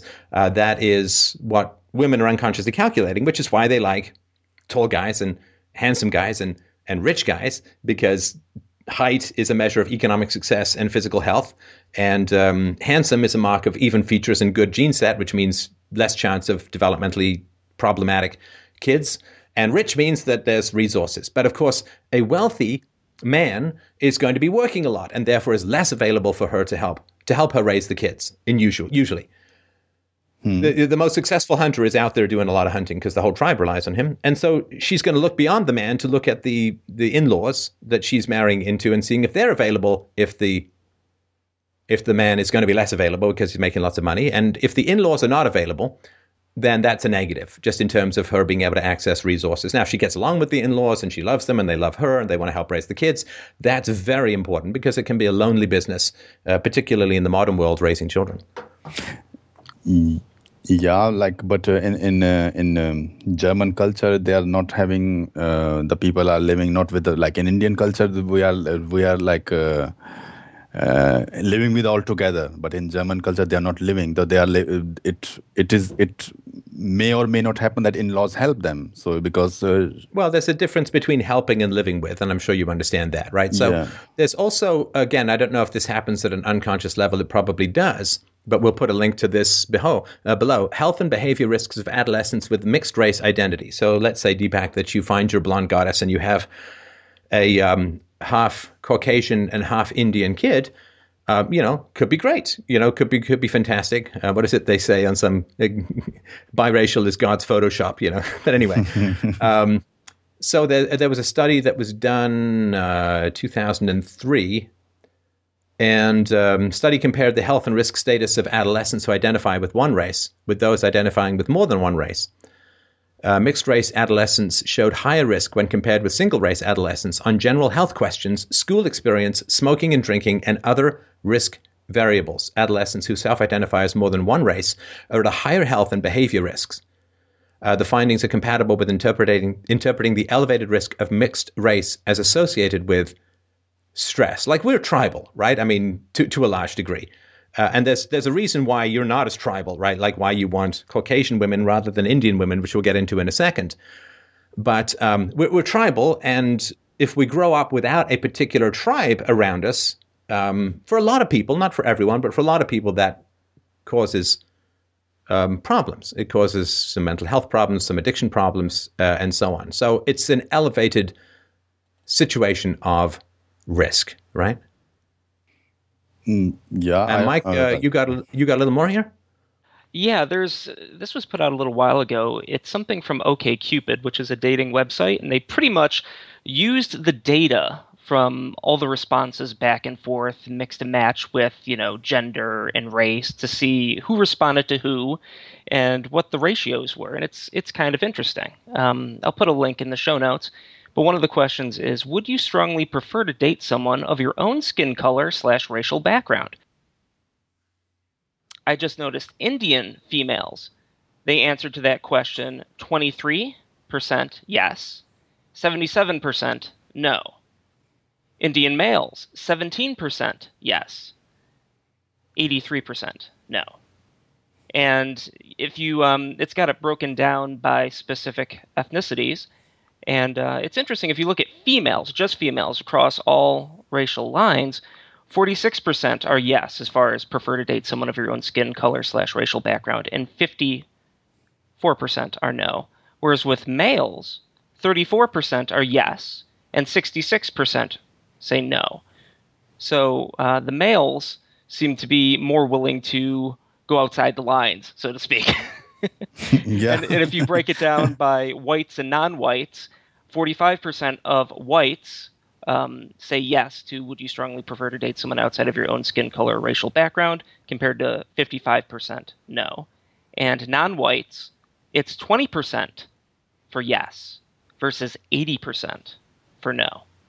So I'll put this in the show notes, but it's an interesting look at sexual market value as a whole, and it has lots of detail on response rates, and it breaks it down, and it's really fascinating to look at. So, yes. Okay, so there's just sort of one more thing that I wanted to mention about this, and then I got to move on to the last caller. Yeah. Yeah, go ahead. Is there something you wanted to add? Yeah, the thing is like, okay, so the question is, okay, we were talking about myself. So the thing is like, for minorities, like who want to date, because they ask what they want to date European women. They come to me, so that's what I want to discuss. Like my first minority and second is for like white European male, because I am concerned with like both. Like they also want to date in Europe, and what will the future like? What will be the future? Because I have seen like in my question, I write that the European male are not that masculine compared to the Middle Eastern male. So it will happen that the women prefer a masculine male, and the weaker male will be not able to get to date here, and they will not able to get children, on how it will goes in future, and what like with all this immigrant crisis, and if what they can do also, what European male should do to avoid the situation. Well, I don't know about all of that, but I will say that in general, the average IQ measured in India is around 80 to 85. Now, obviously, you're much smarter than that, which is great, but that is the average IQ in Germany, for instance, I think is 102, 103. And among Caucasians may even be higher, right? So if you have, again, assuming there's some genetics involved in this, and IQ does appear to be, depending on who you ask, 50 to 70 to 80%. Hereditary. So one of the reasons it's possible why that you want to date the highest IQ group that you can find. And this is one of the reasons, like, why I saw this video. Everybody loves Asian girls. It's like, well, yeah, Asian girls are wicked smart, right? I mean, Asians, East Asians have, sort of Orientals have high IQs, 105, 106, and so on. And I guess maybe people want to date Jewish girls who have even higher IQs, but Judaism has this don't marry outside the faith, although, of course, I know that a lot of Jewish girls do. But so if you sort of look at the genetics and so on, that your best if genetics are involved, right, Deepak, then your best chance to have smarter children is to have children with the highest IQ demographic that you can access. Do you see what I'm saying? Okay. So okay. And so this is one of the reasons why, the Chinese and the Japanese women are popular, because, for a lot of people, they may be the highest IQ people, the group that they could have children with. So on the other hand, but they also have very strong in-group preferences as a whole, whereas the Caucasian girls have for many decades been told to have no in-group preferences, which is one of the reasons why there are lots of problems. One of the many reasons. And so for you, I can completely understand from a sort of try and have kids with the smartest group you can find, that would make sense. And, if you had to put money on it, the odds are that you would have a more intelligent child if you had, say, an East Asian woman to be the mother of your children than if you had, say, I don't know, a Somali woman or I think the lowest IQs are like the Pygmies or the natives in Australia and so on. And so this is just, if you want a tall kid, then you try and find the tallest group around and have them part of your gene pool and so on. And it's the same thing with intelligence. This has been specifically, denied and excluded from Western thought for a couple of generations, although that hasn't changed the basic facts of the situation as far as can be ascertained.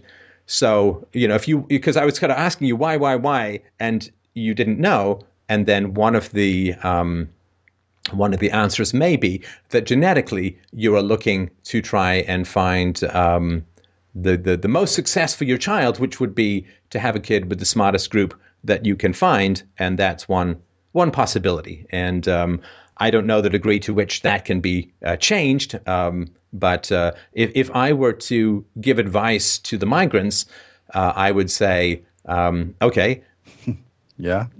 Get as much of education as you can, get as much of a job as you can, commit to peaceful parenting, reject irrational ideologies, whatever you're subjected to, learn about European history, speak the language fluently, and these would be the best things. Now, of course, there is still the regression to the mean as far as intelligence goes, which people can look up if they want. I've talked about it before, but that would be my advice. But I don't know the degree to which these basic biological facts can be overcome or not. So anyway, appreciate the call. It was very interesting.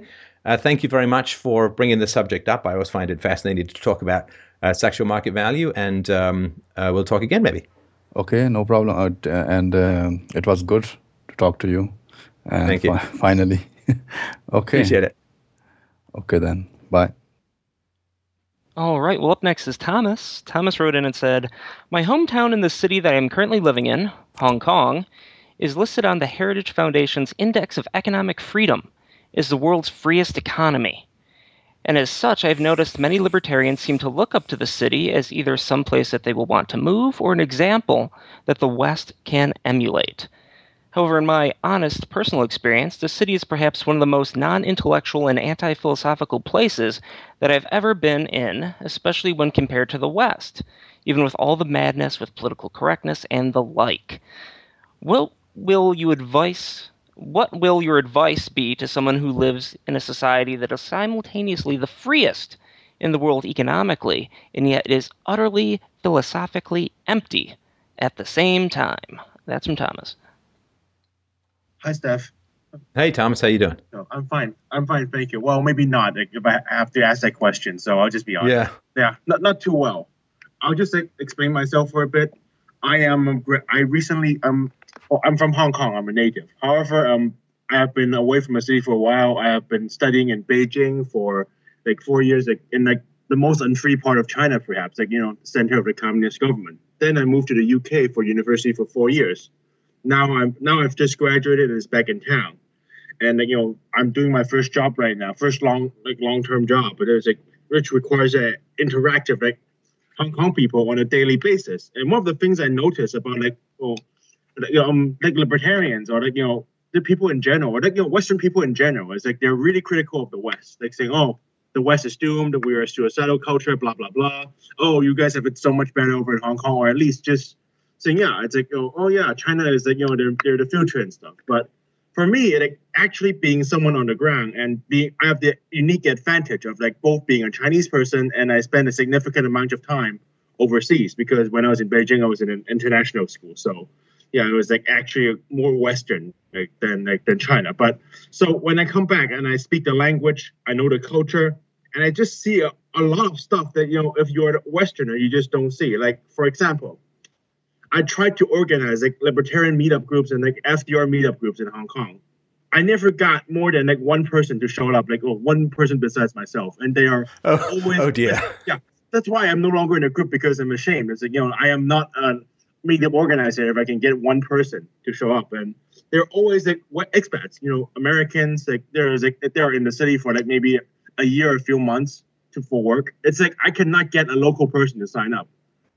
And yeah, so when I try to talk to like people about it, it's like it's literally like I'm saying to them like wubba because like they just don't know what you're talking about. Like limited government. Oh, so you hate the poor? It's like no, they don't even say that. It's like they literally cannot comprehend like what I'm saying. It's like yeah, there's a government. Yeah, it's like there's a state. There's like yeah, we need to do this stuff. It's like we're talking about like there's like I'm saying how to eat your own head like or like something like that. It's like it's like. I have easier time talking to like Western leftists because at least like they understand what I'm saying, even if they think, oh, you're a bad person. And here, like, people either don't think about it or they just like cannot comprehend what I'm saying. And I just feel like really lonely. And yeah, so I just spend my days like on my way to work listening to your podcast and like Dan Carlin and like the Rubin Report just to like stay sane. So yeah, but however, so this conversation better not suck for you because it's kind of an oasis, right? Oh yeah, that's why I wrote like on my on one of like my donations, like thank you because like this is like an oasis for me, like seriously, like, yeah. Right. Well, look, first of all, I really appreciate your support. And secondly, I mean, I've had 2 days to think about this, so I'm afraid I have a lot of thoughts, but I don't want to interrupt what it is that you want to say on this topic. Just one last thing, I guess. It's like, a lot of like my Western friends, like regardless of like their political views, they sometimes always say, oh, why don't you move to the West? Why don't you move to America? Like for me, it's like, well, Hong Kong is the freest economy in the world. So 0%, zero VAT tax, like so it's things are much cheaper. Like it's the easiest place to start the business, as like people might have seen on YouTube when it comes to like John Stossel's like show, and like for me it's like on my own experience as a fresh grad, I have like a degree in like the humanities, so liberal arts, so I could get a job. It's like I could get a job easily, not easily, but compared to the West, in which like most of like my fellow like, the other students that went to university with me, like they are like. They couldn't find a job because it's like so hard to hire in Hong Kong. Like when my first job as like a restaurant server, it's like literally, oh, you want to work, sign here, done. Work, I'm coming next week. Oh, you want to quit, sign here, done. You can't do that in like the West, like in Europe, you cannot do that. So for me, it's like wow, it's like intellectually devoid. It's like, hey, I am making good money. Well, yeah, for a fresh grad anyway. So. And Thomas, what do people that you talk to, what do they think of what Europe is doing at the moment? Well, that's a disturbing thing. It's like when you read like, a lot of like people, like they look at Europe and I can see them like they're saying, yeah, look at Britain. They have the National Health Service. Like, oh, this is so good. We should have it. We should be more like Sweden. Yeah.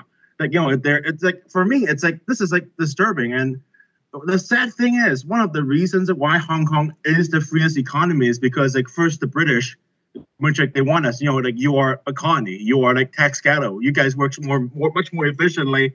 Like if you don't have like all this nonsense, they'll keep working. And now, the quote unquote communist government, which like people want free stuff, and so they say, yeah, we should have like free kindergarten.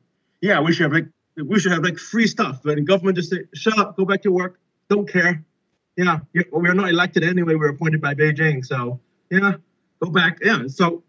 That's one of the things that is like really disturbing and like sad for me. It's like, yeah, like people, like we are the freest economy because of like, authoritarianism. Yeah. Right. Well, I mean, of course, Hong Kong is a little island of historically left behind classical liberalism in that the British were in charge and the socialists were busy screwing up England, not Hong Kong. Yeah. Yeah. And so when Hong Kong gained its independence, what was it, 99? When Hong Kong gained its independence, it had this momentum. It's like 97, like back to China, 97, yeah. Right, okay, late 90s. And so, yeah, it's sort of a little example of classical liberalism that was not generated by the East Asians, but was generated by British economic philosophy and classical liberalism. But the socialists all went and screwed up England rather than destroying. So you got a little bit left over. So anyway, no, and it's a very, very big question. It's a very big question. Let me ask you this, and maybe it's a fair question, maybe it's not, but I'll ask it anyway, and you can tell me. What do you think is the level of empathy in the people in Hong Kong? I'll just be honest, like it's really low. It's like for me, it's like it's like for me, I could like literally feel I'm becoming a less like empathetic person like since I moved back. And it's like less than a year because it's the only way for you to stay sane. Like for me, right now I'm working a job in like front desk at like a private school, like private like education center. I have to like turn my brain off, like turn my empathy off if I don't want to go insane because near exam time, you could hear like parents hitting their kids. You can hear like, just like, oh, yeah, it's like parents coming and saying, oh, my son is not doing well. I want him to sign up for like, I'll punish him by signing up him for like free courses so that, he doesn't have free time. And it's really densely packed. So in my apartment, again, during exam time, if I open like my windows, I could hear parents hitting their kids on 2 floors below. And like, this is normal. So this is like, again, this is normal. So I just have to turn my brain off. I have to like, shut it off and just like put on my earphones because like this is how it's like. And yeah, and the thing is, when you talk to like Westerners, like a lot of them they're saying, "Oh, Hong Kong, yeah, that's good." It's like, but the thing is that like the way I tell my friends that if you're an outsider that comes into Hong Kong and like Chinese society in general, you belong to a different social caste. You don't see a lot of the things that a guy like me, like can see. And even if you do it, you don't speak the language. Like, you don't hear what they're saying behind your back or even in front of you, or even like, around you. So, yeah, it's not empathetic. Right. And this, according to, I've got the book, the boy, Lloyd Demus, the book on child abuse and war, which is available at freedomainradio.com/free. And the brutality of a lot of the East Asian child raising practices. I did a video years ago on the Tiger Mom, right? The woman who was just screaming at her kid and hitting her for not doing the piano right. And now I was just reading recently that, the kids are doing fine because one of them has joined the military, is going to spend the rest of her life investigating sexual abuse and rape in the military. Yeah, I guess that's called doing fine these days. But anyway, so there's a lot of brutality in child raising in the East Asian cultures. And that, of course, produces what is famously the sort of emotionless, impassive, inscrutable, conformist, slave to the boss and tyrant to the employee kind of hierarchy that goes on in some aspects of East Asian cultures. And so I would assume that it is a lack of empathy that comes about maybe as a result of certain biological reasons, which I don't even imagine anybody knows about, but most directly as a result of abusive and violent child abuse practices, particularly in the realm of verbal abuse. And that, as a result, means that there's not as much empathy. Now, if you don't have empathy in your character, you don't have much use for universals, right? Because universals are, what are the moral rules for everyone? Which means you have to have a surrender of in-group preferences. You have to have empathy for rules that apply to other people. Like, you can see as more traumatized people flow into the American educational system, particularly the college system, there's a massive fascist-style intolerance where people are like freaking out because somebody wrote Trump 2016 on some steps in chalk. Naturally, of course, all of the trolls then come out with the chalkening where they want to write this everywhere, and Trump gets even more free advertising. But as more traumatized people come in, they lack empathy because they've been traumatized, and free speech requires significant amounts of empathy because you have to protect the speech of people you significantly disagree with. That requires a certain amount of empathy for your future self, in that you don't want repressive weapons used against you, and empathy even for people you disagree with. That's a uniquely Western phenomenon that comes about because, starting in the 18th and moving into the 19th century, Western children began to be raised more gently, more peacefully, without the amount of rape and abuse and brutality that occurs so often in other cultures. And when I talk about third world cultures, I'm not even particularly talking geography, although it's associated with that. I'm basically talking about child brutalizing cultures. Incredibly child brutalizing cultures cannot coexist in the West, because the West, in its modern incarnation, is founded upon empathy. And I know a lot of people, there was imperialism and so on. Yeah, but it wasn't the same like when the Japanese went into China, that was not the same as Western imperialism. Western imperialism was trying to bring the gifts of Western civilization through the white man's burden to the world as a whole, and it went badly sometimes and it went well sometimes, but in general it was a benevolent dictatorship, more along the Roman model, at least the early Roman model, than the later one. And they brought technology and science and medicine and railways and the rule of law and so on. And now the best predictor of a third world country's economic success is whether it was at one time ruled by the British. So there was a lot of empathy going on in Western culture, Western civilization. It's gone a little too far now, where Westerners are now demanded to empathize with people who have no empathy for them, which is not particularly beneficial, to put it mildly. So as far as, the economic freedoms are inherited from the British, and as you can say, people are all grubbing around the roots of political power, looking to dig up their free nuts and berries. But until the quality of parenting and the empathy of parenting improves or increases, there will be no particular drive towards universalization. Universalization is driven by empathy. Empathy is created by benevolent child raising. And if you're not interested in universals, what use is philosophy to you? It's no use at all, because philosophy is all about the definition of universals, universal standards, universal rules, universal morals, universal principles. And if you don't have empathy, universalization doesn't strike you as even remotely important, doesn't cross your mind, and therefore philosophy seems completely useless. Yeah, it's like I have this example I once brought up in like an FDR online meetup group. It's like there's this restaurant near where I live. Like the owner has an open kitchen, he likes to chat with the customers. And one day the radio was on, it was talking about protesters who want like universal suffrage for Hong Kong. Then the owner, he was like joking and said, I don't care who is in charge as long as he gives me free stuff. He literally said that. Now I'm translating this like from Cantonese into English, and I couldn't help myself, and I just said, well, but the government doesn't own anything. Where does the money come from? You're a business owner. You pay taxes. After talking for like 5 minutes, he eventually ranted and said, yeah, you're completely right. Taxation is theft. They're just like stealing money from someone else to give it to like other people. But as long as they're stealing it from someone else and they're giving it to me, why should that be an issue? It's like, originally, I literally thought I'm finally getting somewhere. The first person in Hong Kong I've ever convinced that, that these things are like, this is theft, this is not right. And he said, yeah, you're right. But why should I care if they're stealing it from someone else? And it just don't make, you're a business owner, you're a small business owner. They're going to tax you. You complain about like big corporations all the time. Who do you think you're side with? And he just said, yeah. No, but you're asking them to apply moral rules to a government when they were never able to apply moral rules to their parent. Yeah, I guess it. Yeah, definitely. No, listen, I was at a restaurant the other day with my daughter, and we're doing a lot of, limiting sugar for sort of obvious reasons.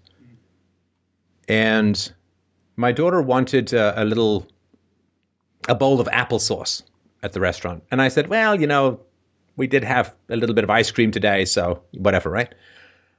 And she turned to me and she said, well, is there any sugar added to the fruit? And I said, no, I think it's just applesauce.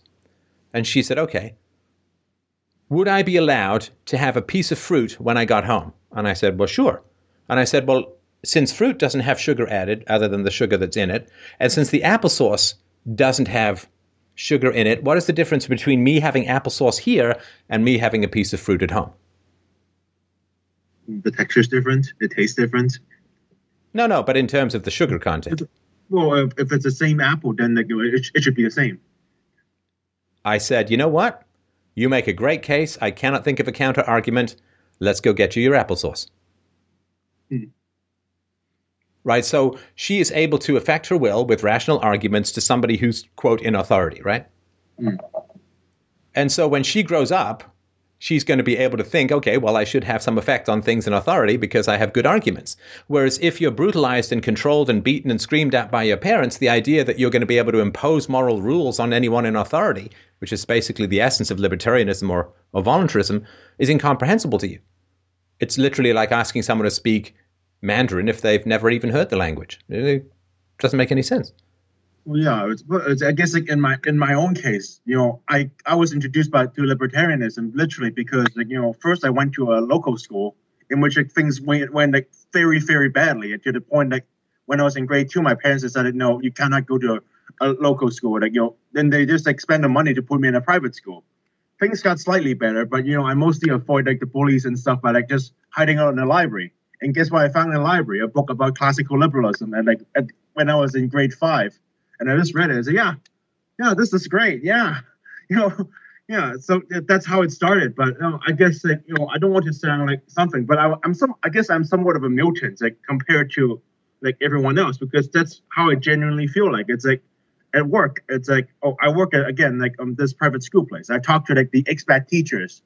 I have more in common with them, even if a lot of them are leftists, compared to my fellow Chinese coworkers, which we have nothing to talk about, even though we speak the same language and everything. It's oh yeah, no, listen, I worked with a Japanese woman. I lived and worked with her when I was gold panning and prospecting up north.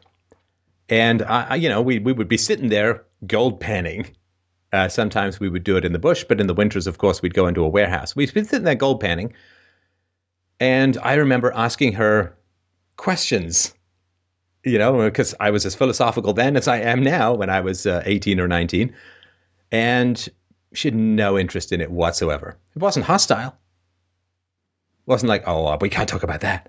She just, No, it didn't land for her in any way that interested her at all.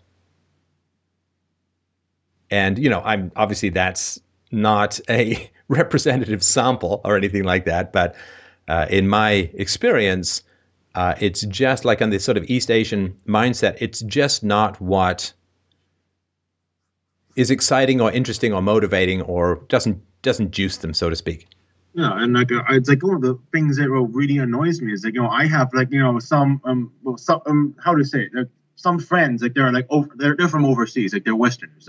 When I tell them about this or chat about this, the polite ones might go, well, does that make you considering the situation in Hong Kong, is your free market system working? Maybe you should reconsider your views, to some outright boasting saying, where's Milton Friedman now? Huh?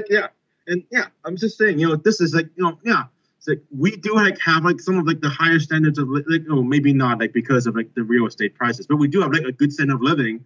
I am getting a decent job considering the economic climate, but sometimes when you get this, where's your Milton Friedman now? Is it working? Have you considered your position? Are people so rude because they're being trained in this dog eat dog system and things like that? It's right. No, and I get that. And look, this is why.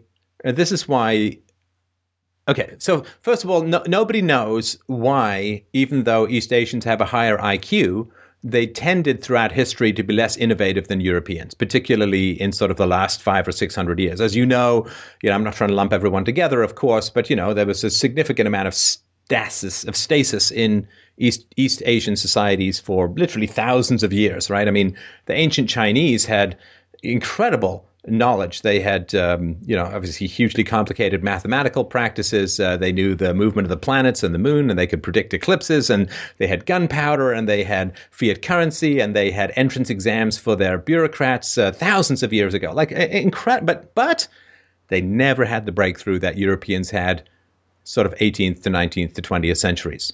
And the question as to why, nobody knows. East Asians do have less testosterone than people of Caucasian descent, as people from Caucasian descent have less testosterone than blacks. So maybe there's a sweet spot where you have enough testosterone to be innovative, but not so much testosterone that there seem to be other dysfunctions in general. So but nobody knows for sure. But this, of course, is an interesting question, which is it can't just be IQ. It's IQ plus X, and I think that the most important part of that X is good parenting. But that, of course, is a very tough thing to move or to change in society. So I don't know how to. I don't think there's any magic key, but it also shows to me that, of course, if most Europeans came to North America, they'd probably vote socialist. And it sounds like a lot of people from Hong Kong, if they came to North America, they'd vote socialist too. So maybe we're back to Jeb Bush, that right now, or at least for the last while, there's no constituency for the truth. And of course, I'm aiming to change that because I have no hope or optimism, which means I have to rely on brute effort and willpower and courage and eloquence and all that. So I don't know. I mean, there may be good reasons. I think maybe some biological factors, but I would put a lot of it down to the brutality of the parenting around you has probably stripped a lot of individuality and individuation out of the people. It has stripped a lot of the empathy out of people. And so they're very intelligent, but they're not interested in universals, because if you don't have empathy, you don't get universals, which means that philosophy, as I said, is useless. Yeah, I guess like in their case, it's like about like voting socialist. It's like I just have that people are like tell me it's like you should go you're into the freedom stuff and you should go to the U.S. you should go to like, Europe and well just for me I don't know because again like I mentioned earlier in Hong Kong like we're not getting those kind of things and I'm not okay sorry to interrupt, I get that. So start talking about parenting and childhood with people and call back to this show. Ask them what their childhoods were like, how they were disciplined, how they were punished, and ask them what they think of it. And then call us back if you'd like to be our mole in the Hong Kong multiverse of childhoods. I'd love to know.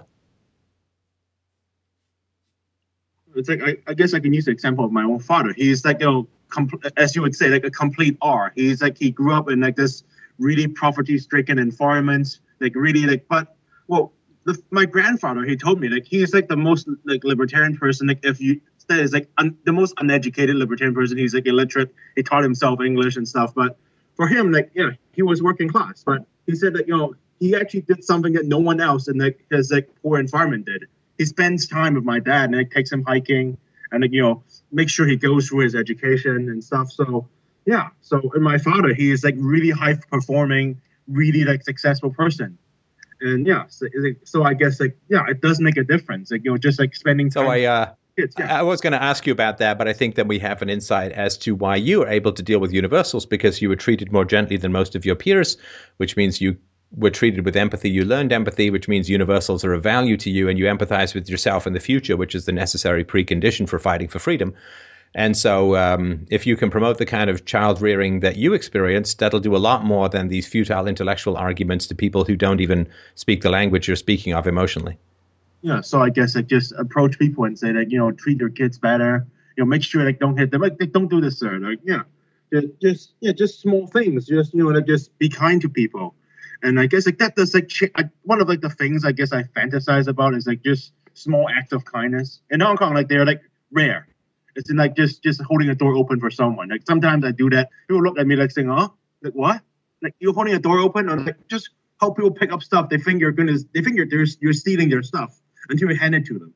But I think like, just small things like this. If there's a kid nearby, they see it and say, "Yeah, there's good people. There's good people in this society." Like, so just I guess. Well, maybe I'm just thinking that's. No. Just I'm sorry, and I gotta go wind the show down because. I got to eat. This blew right through my lunchtime. It's been 3.5 hours. So, but if you would do us a favor, go talk to some people and make some notes of the conversation. Give us a call back and give us a sense of what childhood is like for people in Hong Kong. I'd be quite fascinated to hear about that. The name of the book, The Origins of War in Child Abuse. It escaped me before, but it's back now. And Mike had a point that the counter-argument to Apple Sauce is we had Robert Lustig on the show years ago, that juice and crushed fruit spike insulin a lot more, like a big vat of juice spikes your insulin a lot more than eating an orange, because the pulp slows down the intake of sugar. That is a very good point. I actually thought of that at the time. The problem is I haven't gone through all the science of that for her yet. And so I can't introduce that I have to always do things beforehand. I try not to bring in new information while we're in the middle of a conflict when she has old information, because that just sounds like new information is a way of winning the debate. So with the information and knowledge that she was working from, she was completely right. And I do have a note in my brain to bring up some of the stuff, but I need some diagrams and draw it out and all that kind of stuff. So that's a very good point. Thanks, of course, everyone, so much for listening. Always a great pleasure to chat with you. freedomainradio.com/donate. Donate to help us out. Please do it right now. Don't wait. Okay. I assume you're back from doing that now. FDRURL.com/Amazon to help us out. Have yourselves a wonderful, wonderful day. And it was great to have our inaugural daytime show. Yes, you're welcome, Europe. And have yourself a great, great week. We'll talk to you soon.